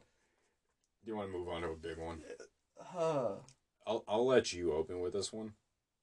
okay. Are you in a good state? Are you okay? Are you full of piss? Are you? No, I just pissed. All right, so you're good to go. I'm good to go. Okay. Are people inherently good or evil, Kevin? Wow. I told The you it was as old as time. I told you it was a fucking whammy, and it's one that I've been fielding for a long time in discussions with my more fundamentally Christian friends. And we fielded this a few times. But I'll let you make the initial proposition. Gasp. Obviously, You didn't even gasp. You just that's why I said gasp. calling an audible. Yep, calling audible. Here we go. Spicy ninja. Are people inherently good or bad? Good or evil? That's a Good or very evil. That's a very Okay, particular good or distinction. evil. That I want to chalk a lot of that up to perspective, which is in a way a cop out. It's not though. It's not, but it kind of is. Wait a minute. I don't want to. What do you mean by cop out? How? A blanket answer of fuck. I don't know, man. Well, no. But Like, well, what from your perspective? Like, what do you think? I think we're all born at a baseline. What's the baseline though? Neutral. So you mean that people are generally ambiguous? Yeah. Generally ambiguous. And then it's up to your upbringing, your situations, countless extenuating factors. Well, and also, like, we would have to define what is good and evil. Yeah, exactly. What is good and what is evil? Because psychopathy is a biological condition. You are literally incapable of feeling feelings in the traditional sense, or what would be considered a good sense. But as a baby, you're not causing harm. So is it evil? If you don't feel, empathy or sympathy. And we can play back to no one's morals are the same. Me and you have we agree on a lot. We disagree on some things. We're pretty close. My moral compass isn't exactly to a fine line what yours is. No one's is. Yeah, So, but that begs the question: is that this would be an argument about some kind of intrinsic truth about religion? Is if this is what the discussion of archetypes brings up, is like there's a reason that archetypes exist. They transcend culture. In stories, you can pick them apart. You'll find this in Jungian psychology. I'm a good little Jungian. I like to read Carl Jung. But that begs the question, if there is a sort of transcendent morality that we are all following unconsciously, because people ask me, like, are you a Christian or whatever? I'm like, not in the sense that you may think. Not in, like, a fundamentalist, like, by the book way. I think that what I believe in, if you actually believed in that, it would transcend the fucking book. Mm. But it begs the question if there is a sort of transcendent morality that we experience. Because I got in a discussion, actually, it was more of a bickering match with a particularly inflammatory TikTok user. He wasn't a follower, I don't think. But he was like, I said morality is subjective, which I largely think it is, because it really depends on what you define as morality. I think morality, it's a very, definition difference between, like, morality and ethics. Mm-hmm. But I approach morality as this, like, basically, like, the rules that you consciously keep to help you navigate the world. And I was like, well, basically morality has to be subjective, because we can't all agree about how we're going to navigate the world at all times. And if morality wasn't largely subjective, we would all be paralyzed by indecision. Yes. But I guess that's a big thing on definitions, because I'm a very big conceptual person. Yes. I kind of, like, think of ideas, I don't even want to say in colors, but, like, kind of in shapes, like it's just kind of a clusterfuck up here.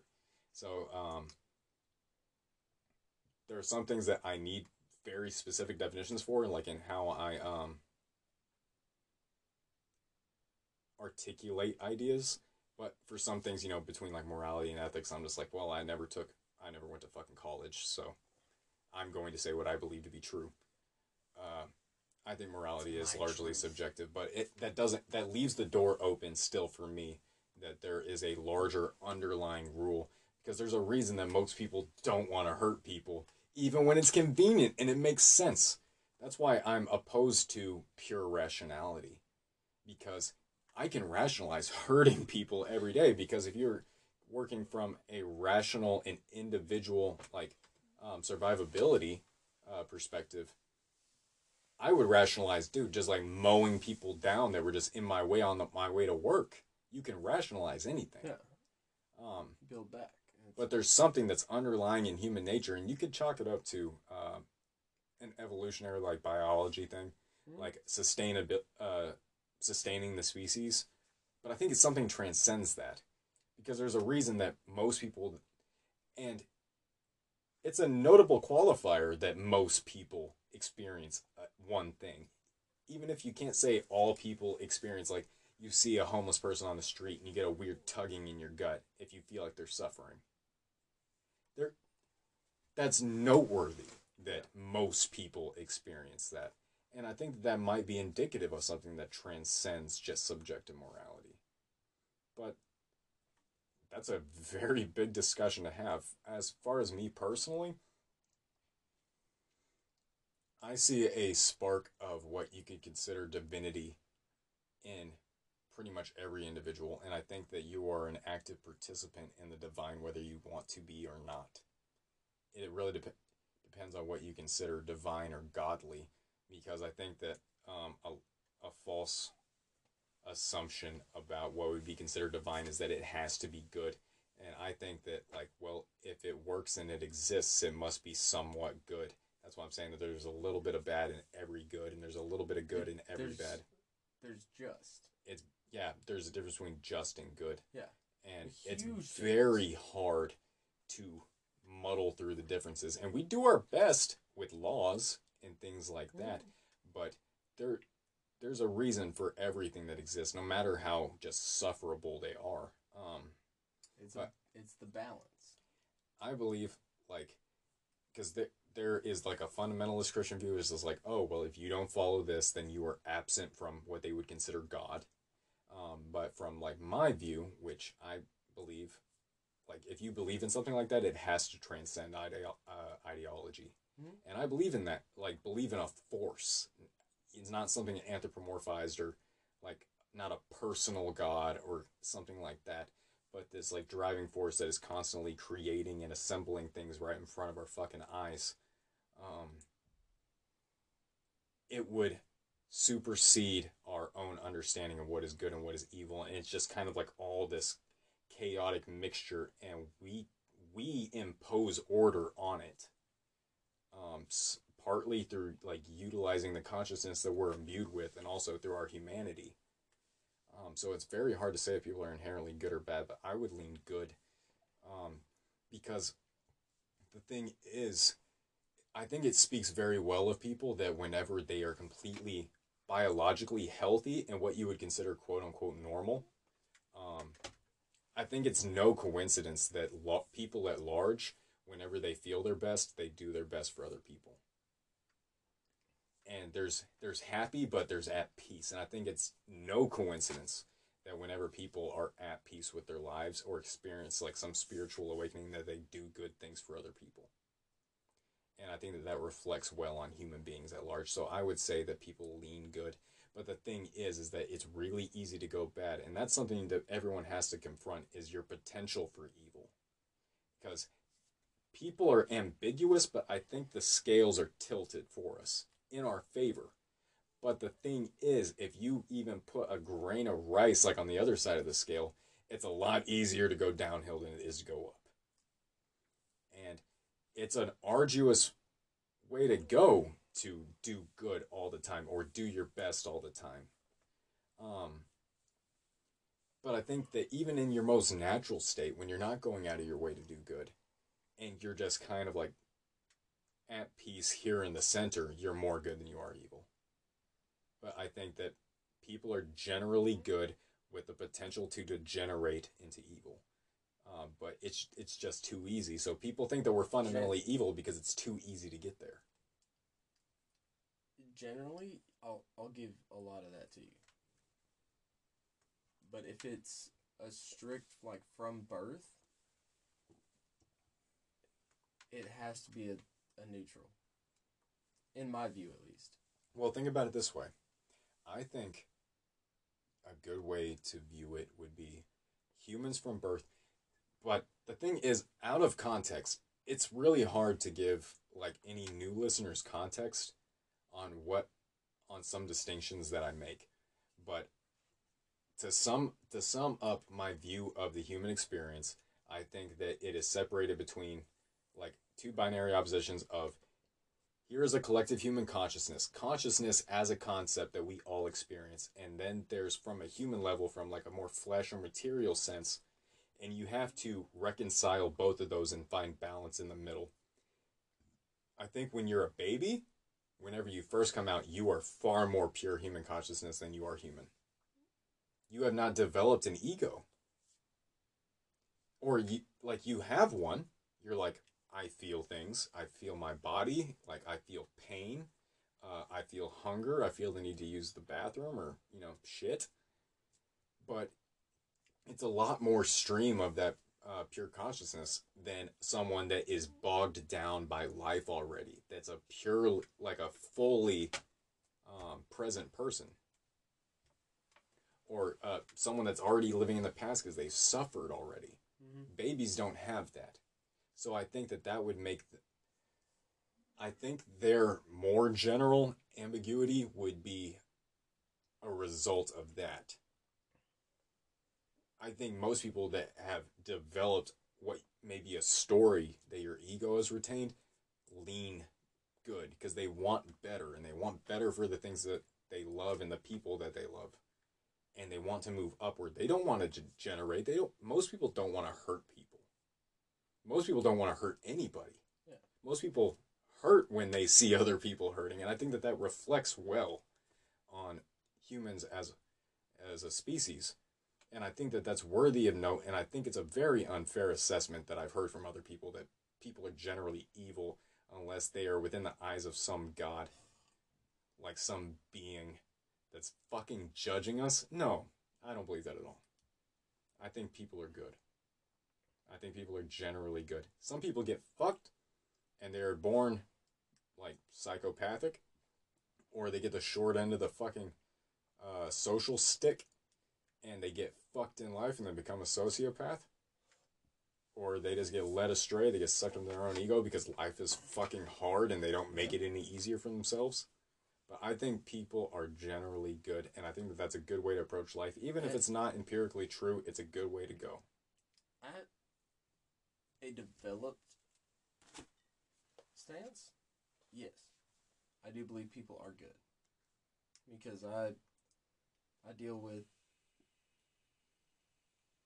a lot of people from a lot of walks of life on the daily basis, as most people do. People are not just evil. There are those out there, but I think at the core, obviously from birth, I'm going to believe that it's neutral. Then your ego is going to decide which way that goes. I think you should approach life as chaos and as ambiguity, but I think you should approach people with an assumption, a fundamental assumption of goodness, and that's a very particular distinction to make. Yes. Situations and life is chaotic. People, I think, are good, and I think even if it's not true on an individual basis, because it's obviously not always going to be true. If someone thinks that there's like a empirical truth about something that's that transcendent, like, I don't fucking trust them. No. But I think it's good to approach situations on the assumption of good faith. Yes, I will fully get behind that. Because, again, people do bad things. Does that make them evil? No.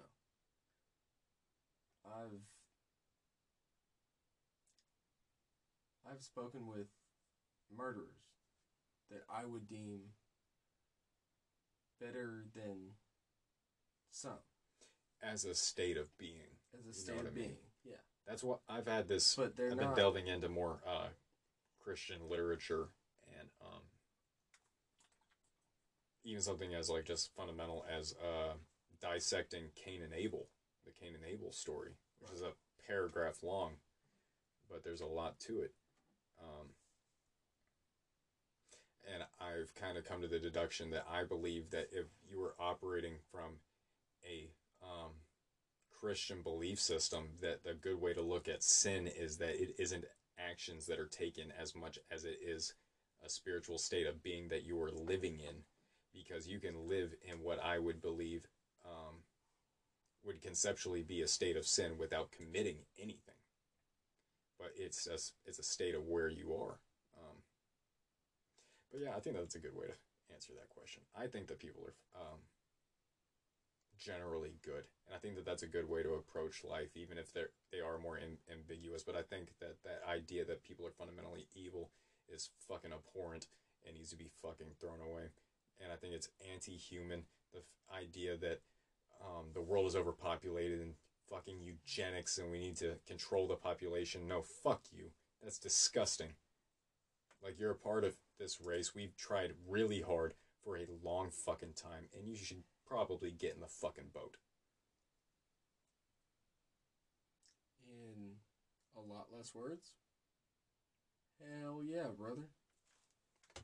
Nux. Those Nux. I fucking hate Nux, but I'll give them to JP. Alright, we're about to run out another hour of recording. We have some more prompts to work on, but we'll be right back. Alright, and we're back. Stop picking your fucking toes. Fucking gross. Yeah, this is your boy Blizzy Brown with K104. I saw, dude. I think that beer hitting, boy. The face is everything I wanted out of every action.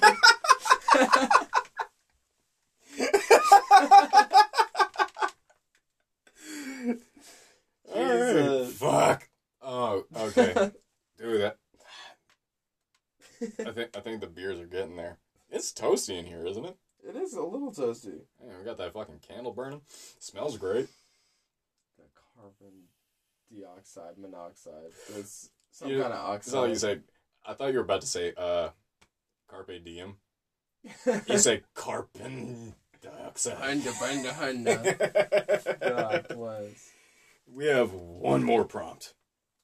We've been fucking just rocking our way through these. The last one, I really like this one. I appreciate the person that suggested this. They said, "What's something you thought when you were younger that changed when you got older?" And I didn't want to stew on it too long because whenever I try to be profound, I sound like a dickbag. So I'm going to not do that. What is something you thought when you were younger that you have learned differently? Hopefully a lot of things. Yeah, definitely. Hopefully a lot of things. I think that if you don't have a lot, then you probably fucked up. But so what do you think? Something when I was younger that I think that you've changed. What's something like that you believe fundamentally? Because I can think of a number of them. I think that you got, well, for one, a lot of value out of financial well-being that you kind of shed. I've shed a lot of that. Literally, the worst insult that you could have given Kevin, like 7 years ago, was that he was poor. The absolute worst. Like, that was throwing hands level insult. Like, we were fucking getting at it. See, like, there were things like that for me, but that was so far removed from how I've ever seen things. It was weird for me because there were things that, like, used to be, or at one point probably would have been something that were worthy of, like, getting knocked in the fucking throat from me. But money was never one of them, so that always seemed so weird to me. A status thing was huge for me coming up because, I mean, you know the story. My mom, a single parent household with my grandmother, didn't have any kind of money, nothing going on. So, yeah, when I started to make my own, then, yeah, if you called me poor, then no, that was teeth knockout level. That's a huge one that, I mean, I still struggle with today, but not I see a little bit of it, but not nearly as bad. Because, like, you used to, when we were younger, you would talk about basically, like, making a lot of money, getting in a relationship with dual income, with a lot of money, and being, this is what makes me want to fucking vomit, a quote-unquote power couple. Boom. Yep, that was huge for me. Fucking big house, all kinds of shit. Yeah, the white picket fence, the hill, blah, blah, blah, blah, blah. You guys know the American dream, whatever. And I still do harbor on that a lot of... I mean, I work in law enforcement. I'm never going to make a lot of money. I do still want the, air quote, power couple dynamic, which is essentially just a two-person income. Essence, what is it like about the whole power couple idea that you like so much? Like, is it mutual effort? What is it? It's going to be mutual effort. There's not a whole lot of codependency. Wait a minute. So, like, financially, codependency. Why is that spooky? Because financial codependence is like a very surface level problem. Yeah, it is. Codependency at a core for me would be still being able to do it on your own. See, I wonder why because codependency, I think that, at least from, like, my perspective, is fundamentally dangerous. There are conditions under which it can work, but I'm wondering why the reason that, because I can think of 9,000 reasons why I'm particularly apprehensive about codependency, but I wonder, like, why it is for you. Did you feel like, did you not like being dependent on, like, your mother, or vice versa, or, like, what's that looking like? So, I've always had pretty much a single mother. She wasn't, the financial aspect at least, she was not dependent on anybody. It was go out, get it, do your thing. And so I took that to an extreme of I need to do it all on my own. So that's why I've struggled a lot in relationships with codependency. So do you revert to being taken care of or taking care of the other person? My track record has shown that I revert to being taken care of. Because, I mean, you know my whole history of all my bullshit. So, yeah, they generally take care of me. I take care of them in aspects, but I give a lot of credence to the things that they have done for me more than what I have done for them. That, yeah, they pull me out of things and they keep me level and there's this really gross thing that I kind of see like with guys in like our position, because you know I had something of a father figure, my grandpa, right. But largely I grew up in a single parent household with just my mother, and I see a lot of guys come up in our position that are really focused on being financially and like materialistically self-sufficient, but are emotionally dependent on women. Exactly. Because it's almost like bred into them by kind of like the devouring mother archetype. And because it was so weird to me whenever I was younger. I was like, why, whenever I feel like I'm largely left out in the cold by my mother, do I feel emotionally dependent on, you know, female attention? I was like, why am I that way? But it's literally like my mother would leave me out in the cold until I was fucking desperate, and then she would coddle me. So I was just like, so whenever I just needed like basic management, like, hey mom, I need your attention on something, she would blow me off or say that I was like overreacting, or basically say everything that I said was stupid, and that I like basically needed her criticism. But if I needed emotional support on like a deep level, like she would finally fucking, you know, take up the reins. And I feel like that kind of, you know, shoots us in the foot whenever we get up there. See, and that messed me up. My mother has had a lot of health issues in her life, which has left her at a very poor emotional state, like advice-wise. So I learned pretty quick that, you know, hey, emotional issues, don't bring them up to mom. She's not going to know. So when I would bring stuff up to her, it'd be pretty much like you're going to be okay. You'll get through it. It happens. And I'm like, no, motherfucker. Like, I need life experience. Like, most recent was the divorce, where I was like, hey, you've done this twice. You got something for me. I feel like my world is ending and I'm going to die. And my mom was pretty much like, damn, son. Shit sucks, I know. Been through it. You going to be alright. And I'm like, what the fuck do I do with that? Well, that doesn't help me in the now. That's a really touchy one, because if you want to zoom out far enough, you're just like, the most fundamental threat being a person is death. So yes. Someone that confronts death on a regular basis,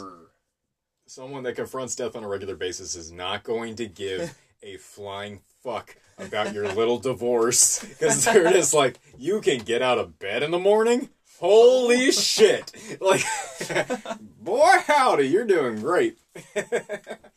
But you can't,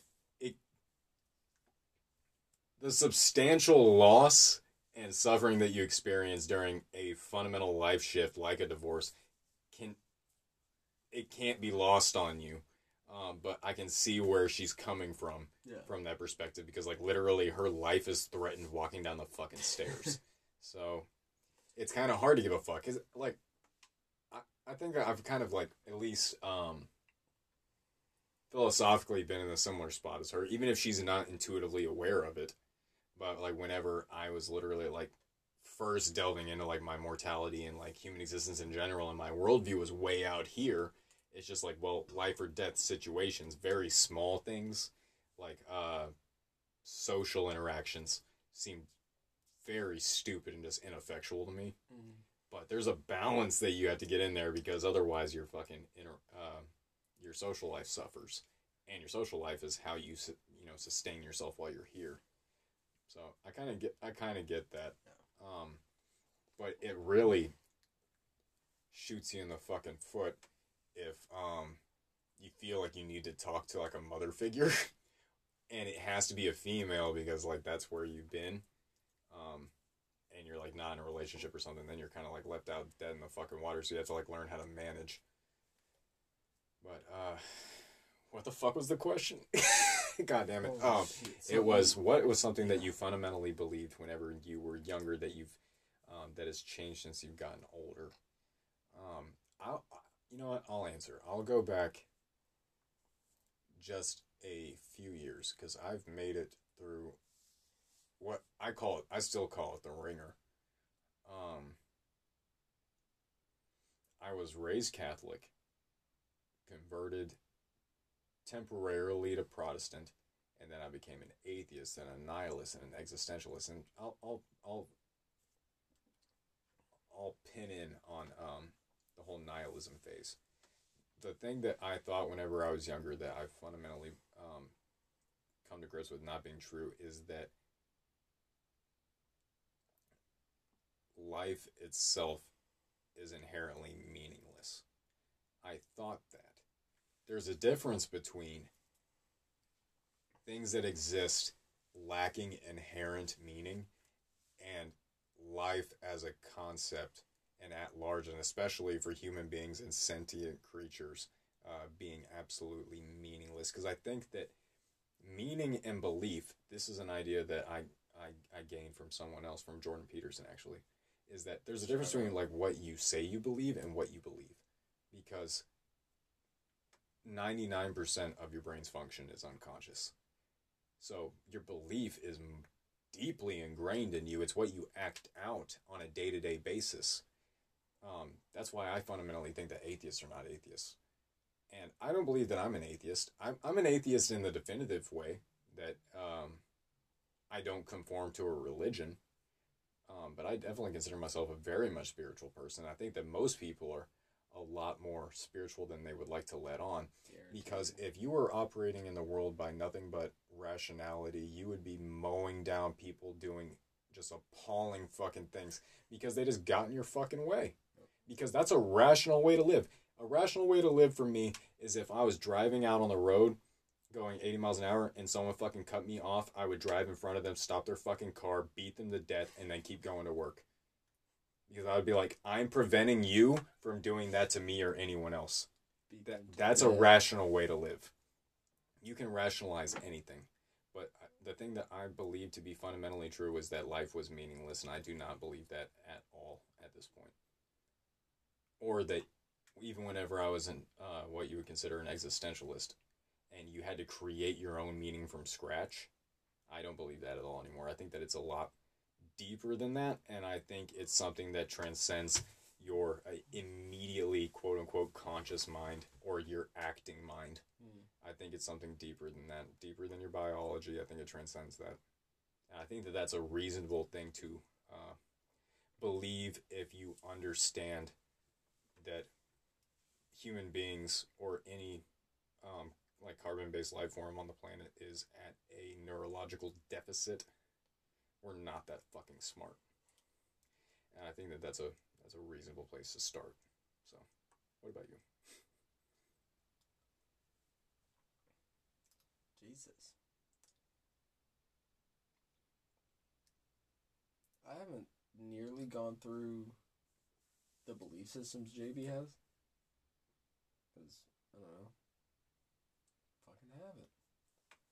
But, I mean, I grew up Protestant.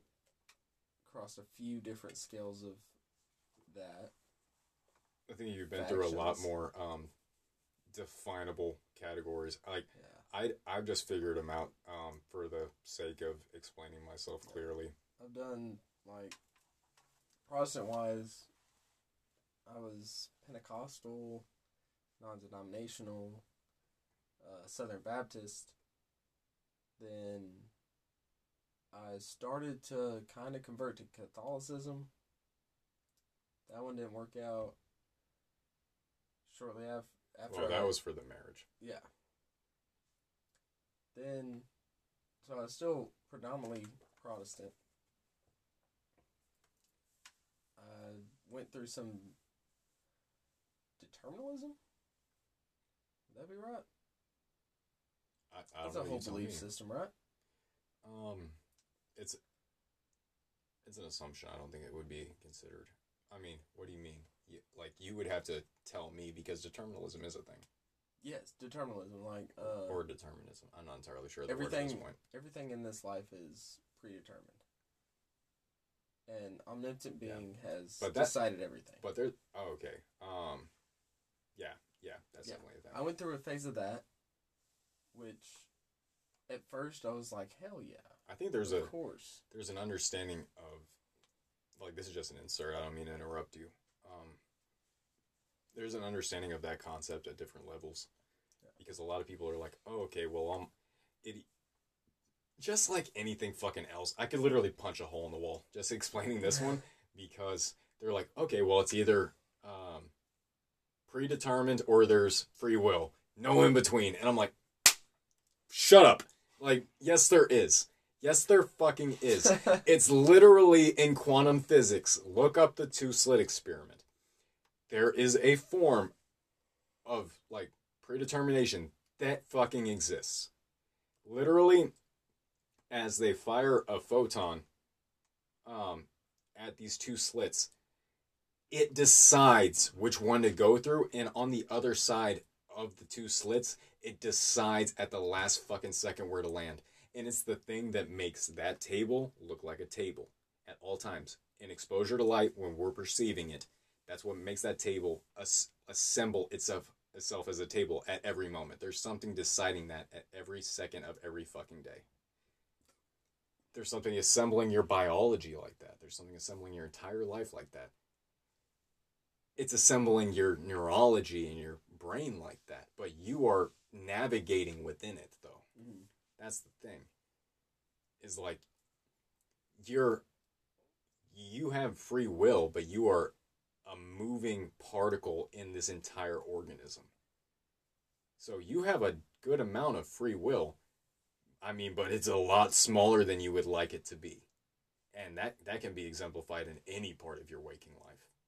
Like, how soon you get to work has very little to do with how you drive, if you pay attention. Your car might shit the bed, people cut you off, a fucking pothole rips one of your fucking tires off the fucking... Like, literally, so many things can go wrong. Very little about your life has anything to do with you deciding it, but you still get to decide within the parameters with which you're given. But yeah, that's... Okay, sorry. I went off on a little bit of a tangent. But, yeah, definitely a thing. So I went through that, kind of undecided at this point. I believe some things, don't believe some other things. I don't want to get off on a tangent. I can rein myself in on stuff like that. I can't. I know. I didn't want to. I didn't want to just throw you under the bus on that. Oh, I don't give a. I'm passionate. You know what I mean? Passionate. I would want to say that one of the fundamental cores is a huge, which has become very recent, is a huge codependency issue. Which, like I said, single mother. I ended up with a father figure that was pretty much my uncle. But it's, my mom's codependent on fucking everything in life. You've met my mother. The thing about codependency, he starts waxing on again. I've at least become healthier with it. Like, I can do it on my own, but it's somewhat inevitable. I understand I need people. Like, You gotta let go of the guilt of that. In a lot of cases, you don't though, because there's a thing, that I think is a good way of rationalizing like how you can reconcile that is that spiritually and emotionally you don't need other people, but materially and the material part is in support of your emotional part. You need other people. So it's like how you interact with the world. Human beings are social creatures, even the introverted ones, like you, like me. Yeah, like you.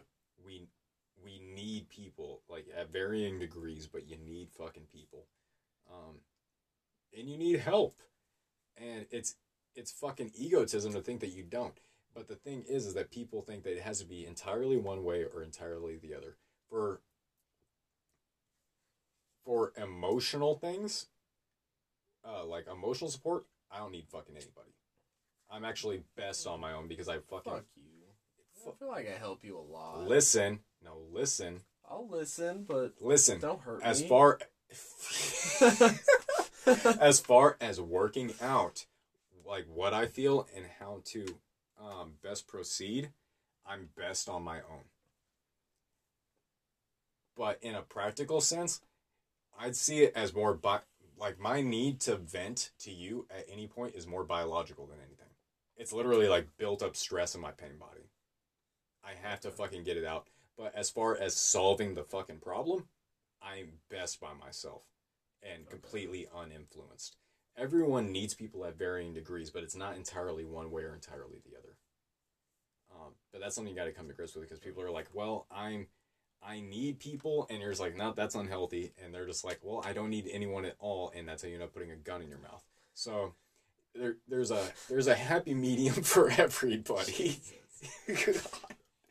you know. So my 2020 was fucking hell. I'm not gonna dive into all my bullshit of 2020. I think a large part of 2020 though, we were like living together again. So I think like that's a large part we were living together.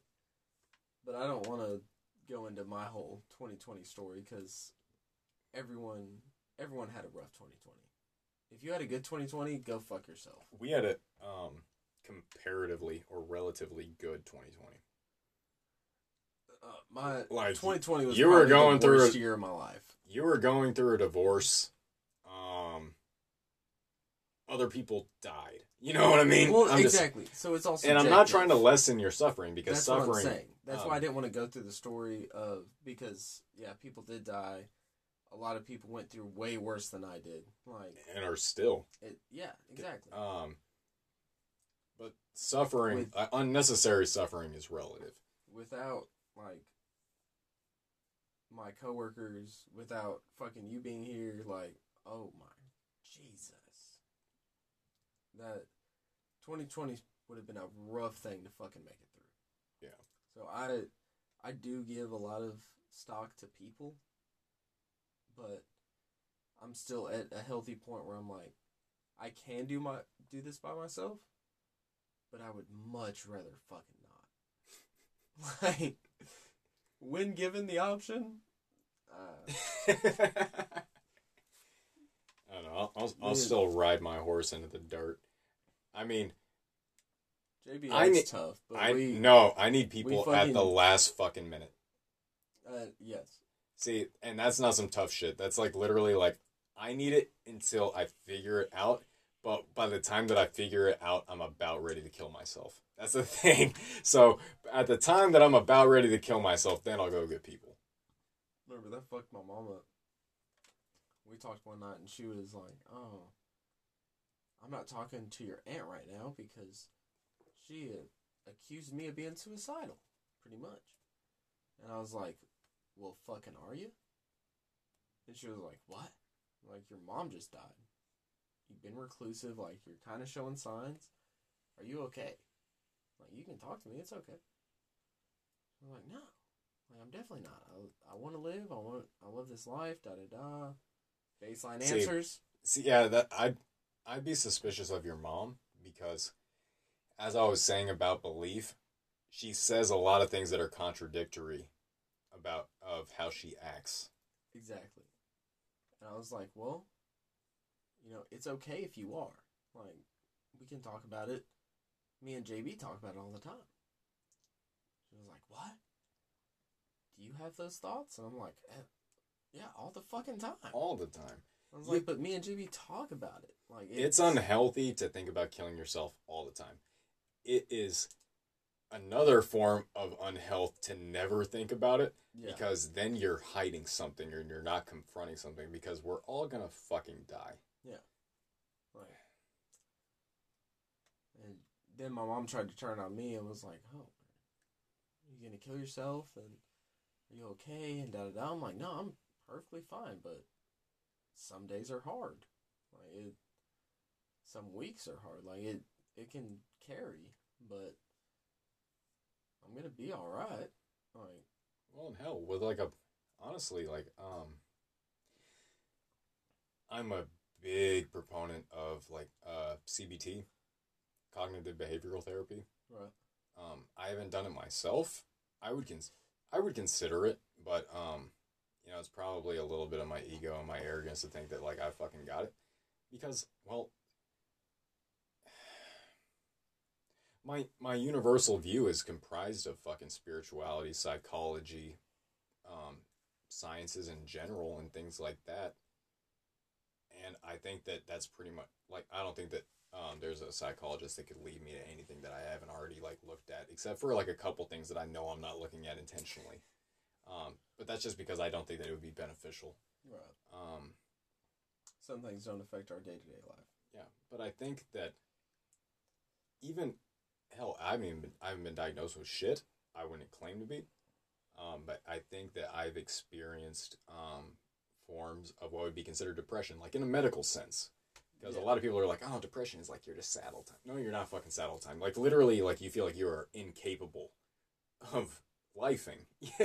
you're, and I've definitely experienced that. It's your serotonin fucking plummets.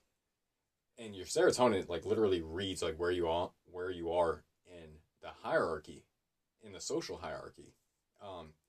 There's a receptor, in your fucking brain that regulates your fucking chemicals that tell you where you're at. And they're both responsive to each other. But, a lot of people, they say that they have, depression. You're just oh, what's your job like? What's your family like? And they're well, my wife, left me, and I got laid off from my job. And you're just you don't have depression. Your life fucking sucks. You plummeted to the bottom of the social hierarchy, and your body responded by murdering all your serotonin levels. That's not depression. That is, your life sucks. Mm-hmm. And I'm sorry. I'll help you work it out, but that's not depression. Depression is, there's a fucking, a business executive that makes $200,000 a year.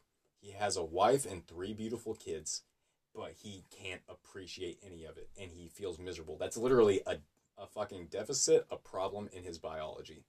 His fucking serotonin levels are not representative of where he is. That's depression. Mm-hmm. But I've experienced things like that, where I think my serotonin should be. I'm my life is okay. I have good friends. I have a decent, sustainable job. I don't fucking miss work. I pay my bills. What's wrong? And I think that literally during those times, my world perspective saves me. And a lot of people are yeah, but those platitudes don't mean fucking anything whenever you feel that way. And I guess I am kind of a white knuckle it guy in a sense, but I believe in the power of people and their thoughts and ideas, and I pull my fucking way through those. But I think those people really need someone to talk to that knows what it's like down there and understands that your thoughts are not you. And that your thoughts are really a fucking trauma response, goddammit.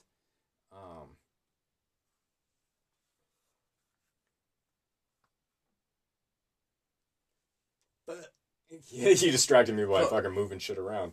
I put a beer down. Don't you fucking high voice me, man.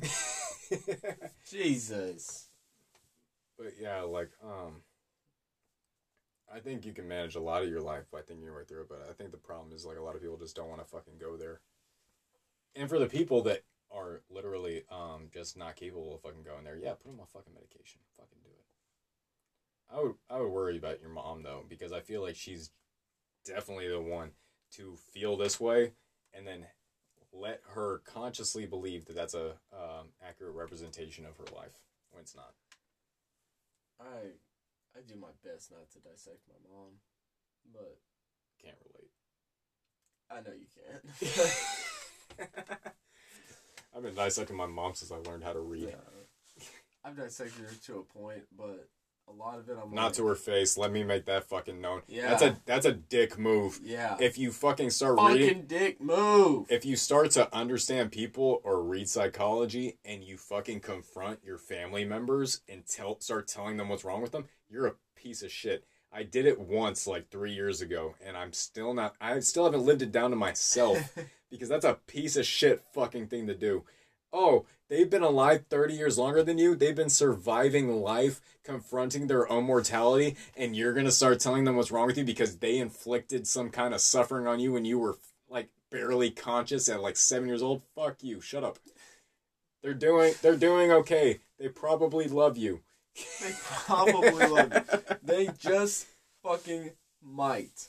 I'm just saying, unless your parents were fucking like beating you or like doing something reprehensible, I think that they did an okay job. I think my mom hit me like twice. And I was like, well, she was a single mom with a mentally ill ex-husband. And I think that she did okay. Did I just tell this story? I just told this story a couple days ago. My mom, so I was not hit as a child, really. Not by my mother. No, I can tell. No, yeah. You were a raging fucking prick. Fuck you, guy. That hurt. You had no respect for your fucking family. That hurt. Damn. They don't need to know that. Condescending fuck. Fuck you. Stop. You're digging. JB's been drinking. Damn it. Oh no, fuck you. No, see, you're about to dig in. I'm hitting the squishy You're about- little center like the you're about Pillsbury to- Doughboy. You're about to fucking put the spurs in for no fucking reason. I see it. I see it working in your head. Stop it. They don't have video. They can't see your face. Stop. I'm smiling. He's Look. having a bullshit. It's a bullshit smile. I see it now. It's worse. I don't even know where we were going, but You have okay, guys. You have to be able to sense the tone because it's not a malevolent thing, and I'm going to say things a lot more aggressively than they're actually true. But you fucking know. You're looking at me, and you fucking know. You didn't respect these fucking people, and it manifested purely. fuck them. That's what I gotta say. I don't even know the original point. Fucking. Fuck you, JB. Fuck you. You know his real name is Jonathan? It's not Jonathan. Blaziken? It's not Jonathan. Sebastian? Apartheid? Why don't you give him my fucking social? Healthy.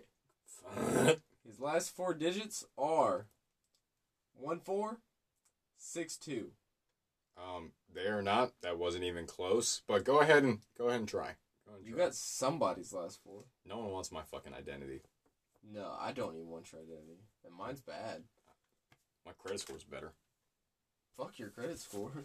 Jesus, you've been to jail.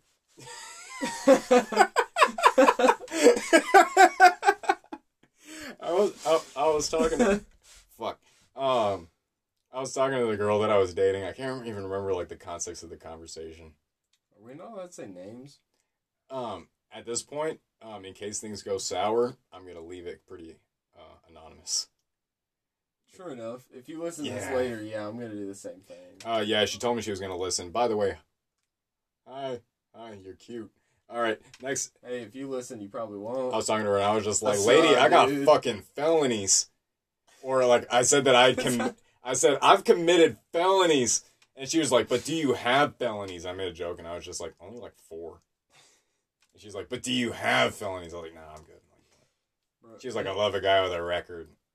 baby girl, I got a solid ass attorney. Fuck you mean? He dropped all his clients, remember? True enough, yeah. Word. That was rough. You probably still hire him. Yeah, maybe. If you got in trouble again. Honestly, I don't know if I want a lawyer that whenever he like loses an election, that he's like, nah. Yeah, right. Fuck all you people. Fuck you. Damn, straight shots. That's some fucking. At the heart. That's some immature shit. Hey, if you Scott, Scott. if by any grace of the powers that be, you are listening to this podcast, you were a great attorney during my DWI arrest. But for fuck's sake, man, you can't just drop your clients when you lose an election for district attorney. You can't fucking do that. I want to rip my fucking... I want to rip my shit off. Scott, buddy, pal. Scott, my guy. And he was such a good dude. Such a nice man. Such a good man. Terrible taste in suits. Great guy. Terribly fitting shirts. Great man, though. Probably needs Bosley. Great man, though. I hate you.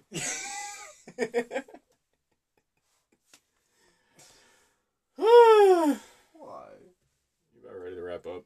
Yeah. It's pretty... Dude, we're way into this. Dude, we're like... I just heard like some wispiness in my voice, man. Like we've been fucking... We've been going. As I said, dude, we're fucking what? 2.5 hours? Yeah, just about. Joe Rogan, fuck with me. What's Stop up? scratching your dick, man. No, dude, I want to hold it. You know this? No. I just want to jerk off like right now. My fucking hands are sweating. In front of you. No. Oof. Why does that make you uncomfortable? It's a closed space. I'm good. If they're I'm not gonna hit you with it. I don't need to fucking know that. Okay. So you want me to? Nope. All right. No, that's what we're Closing ending out. with. Hey, Jonathan this dude wants has me a to hit me t-shirt with tucked some into shit. sweatpants. You goddamn right. Because it's comfortable. I really hope you fucking try it. And it doesn't have to be sweatpants. It can be shorts. Any closing sweatpants, remarks, Kevin? Jeans. Any closing remarks? Anything. Yeah. Tuck your fucking shirt in, man. It's comfortable. Okay, well, I love y'all, and I appreciate you for listening to the podcast that took, like 2 fucking months to put out another episode? Yeah, if you're still here as a loyal listener, raise hell, praise Dale. Come over your own fucking catchphrase. Fuck! Alright. So, I will catch you next time. Once again, I'm JP Peltier. I'm Kevin Brown. And thank you for listening to another episode. We'll catch you next time.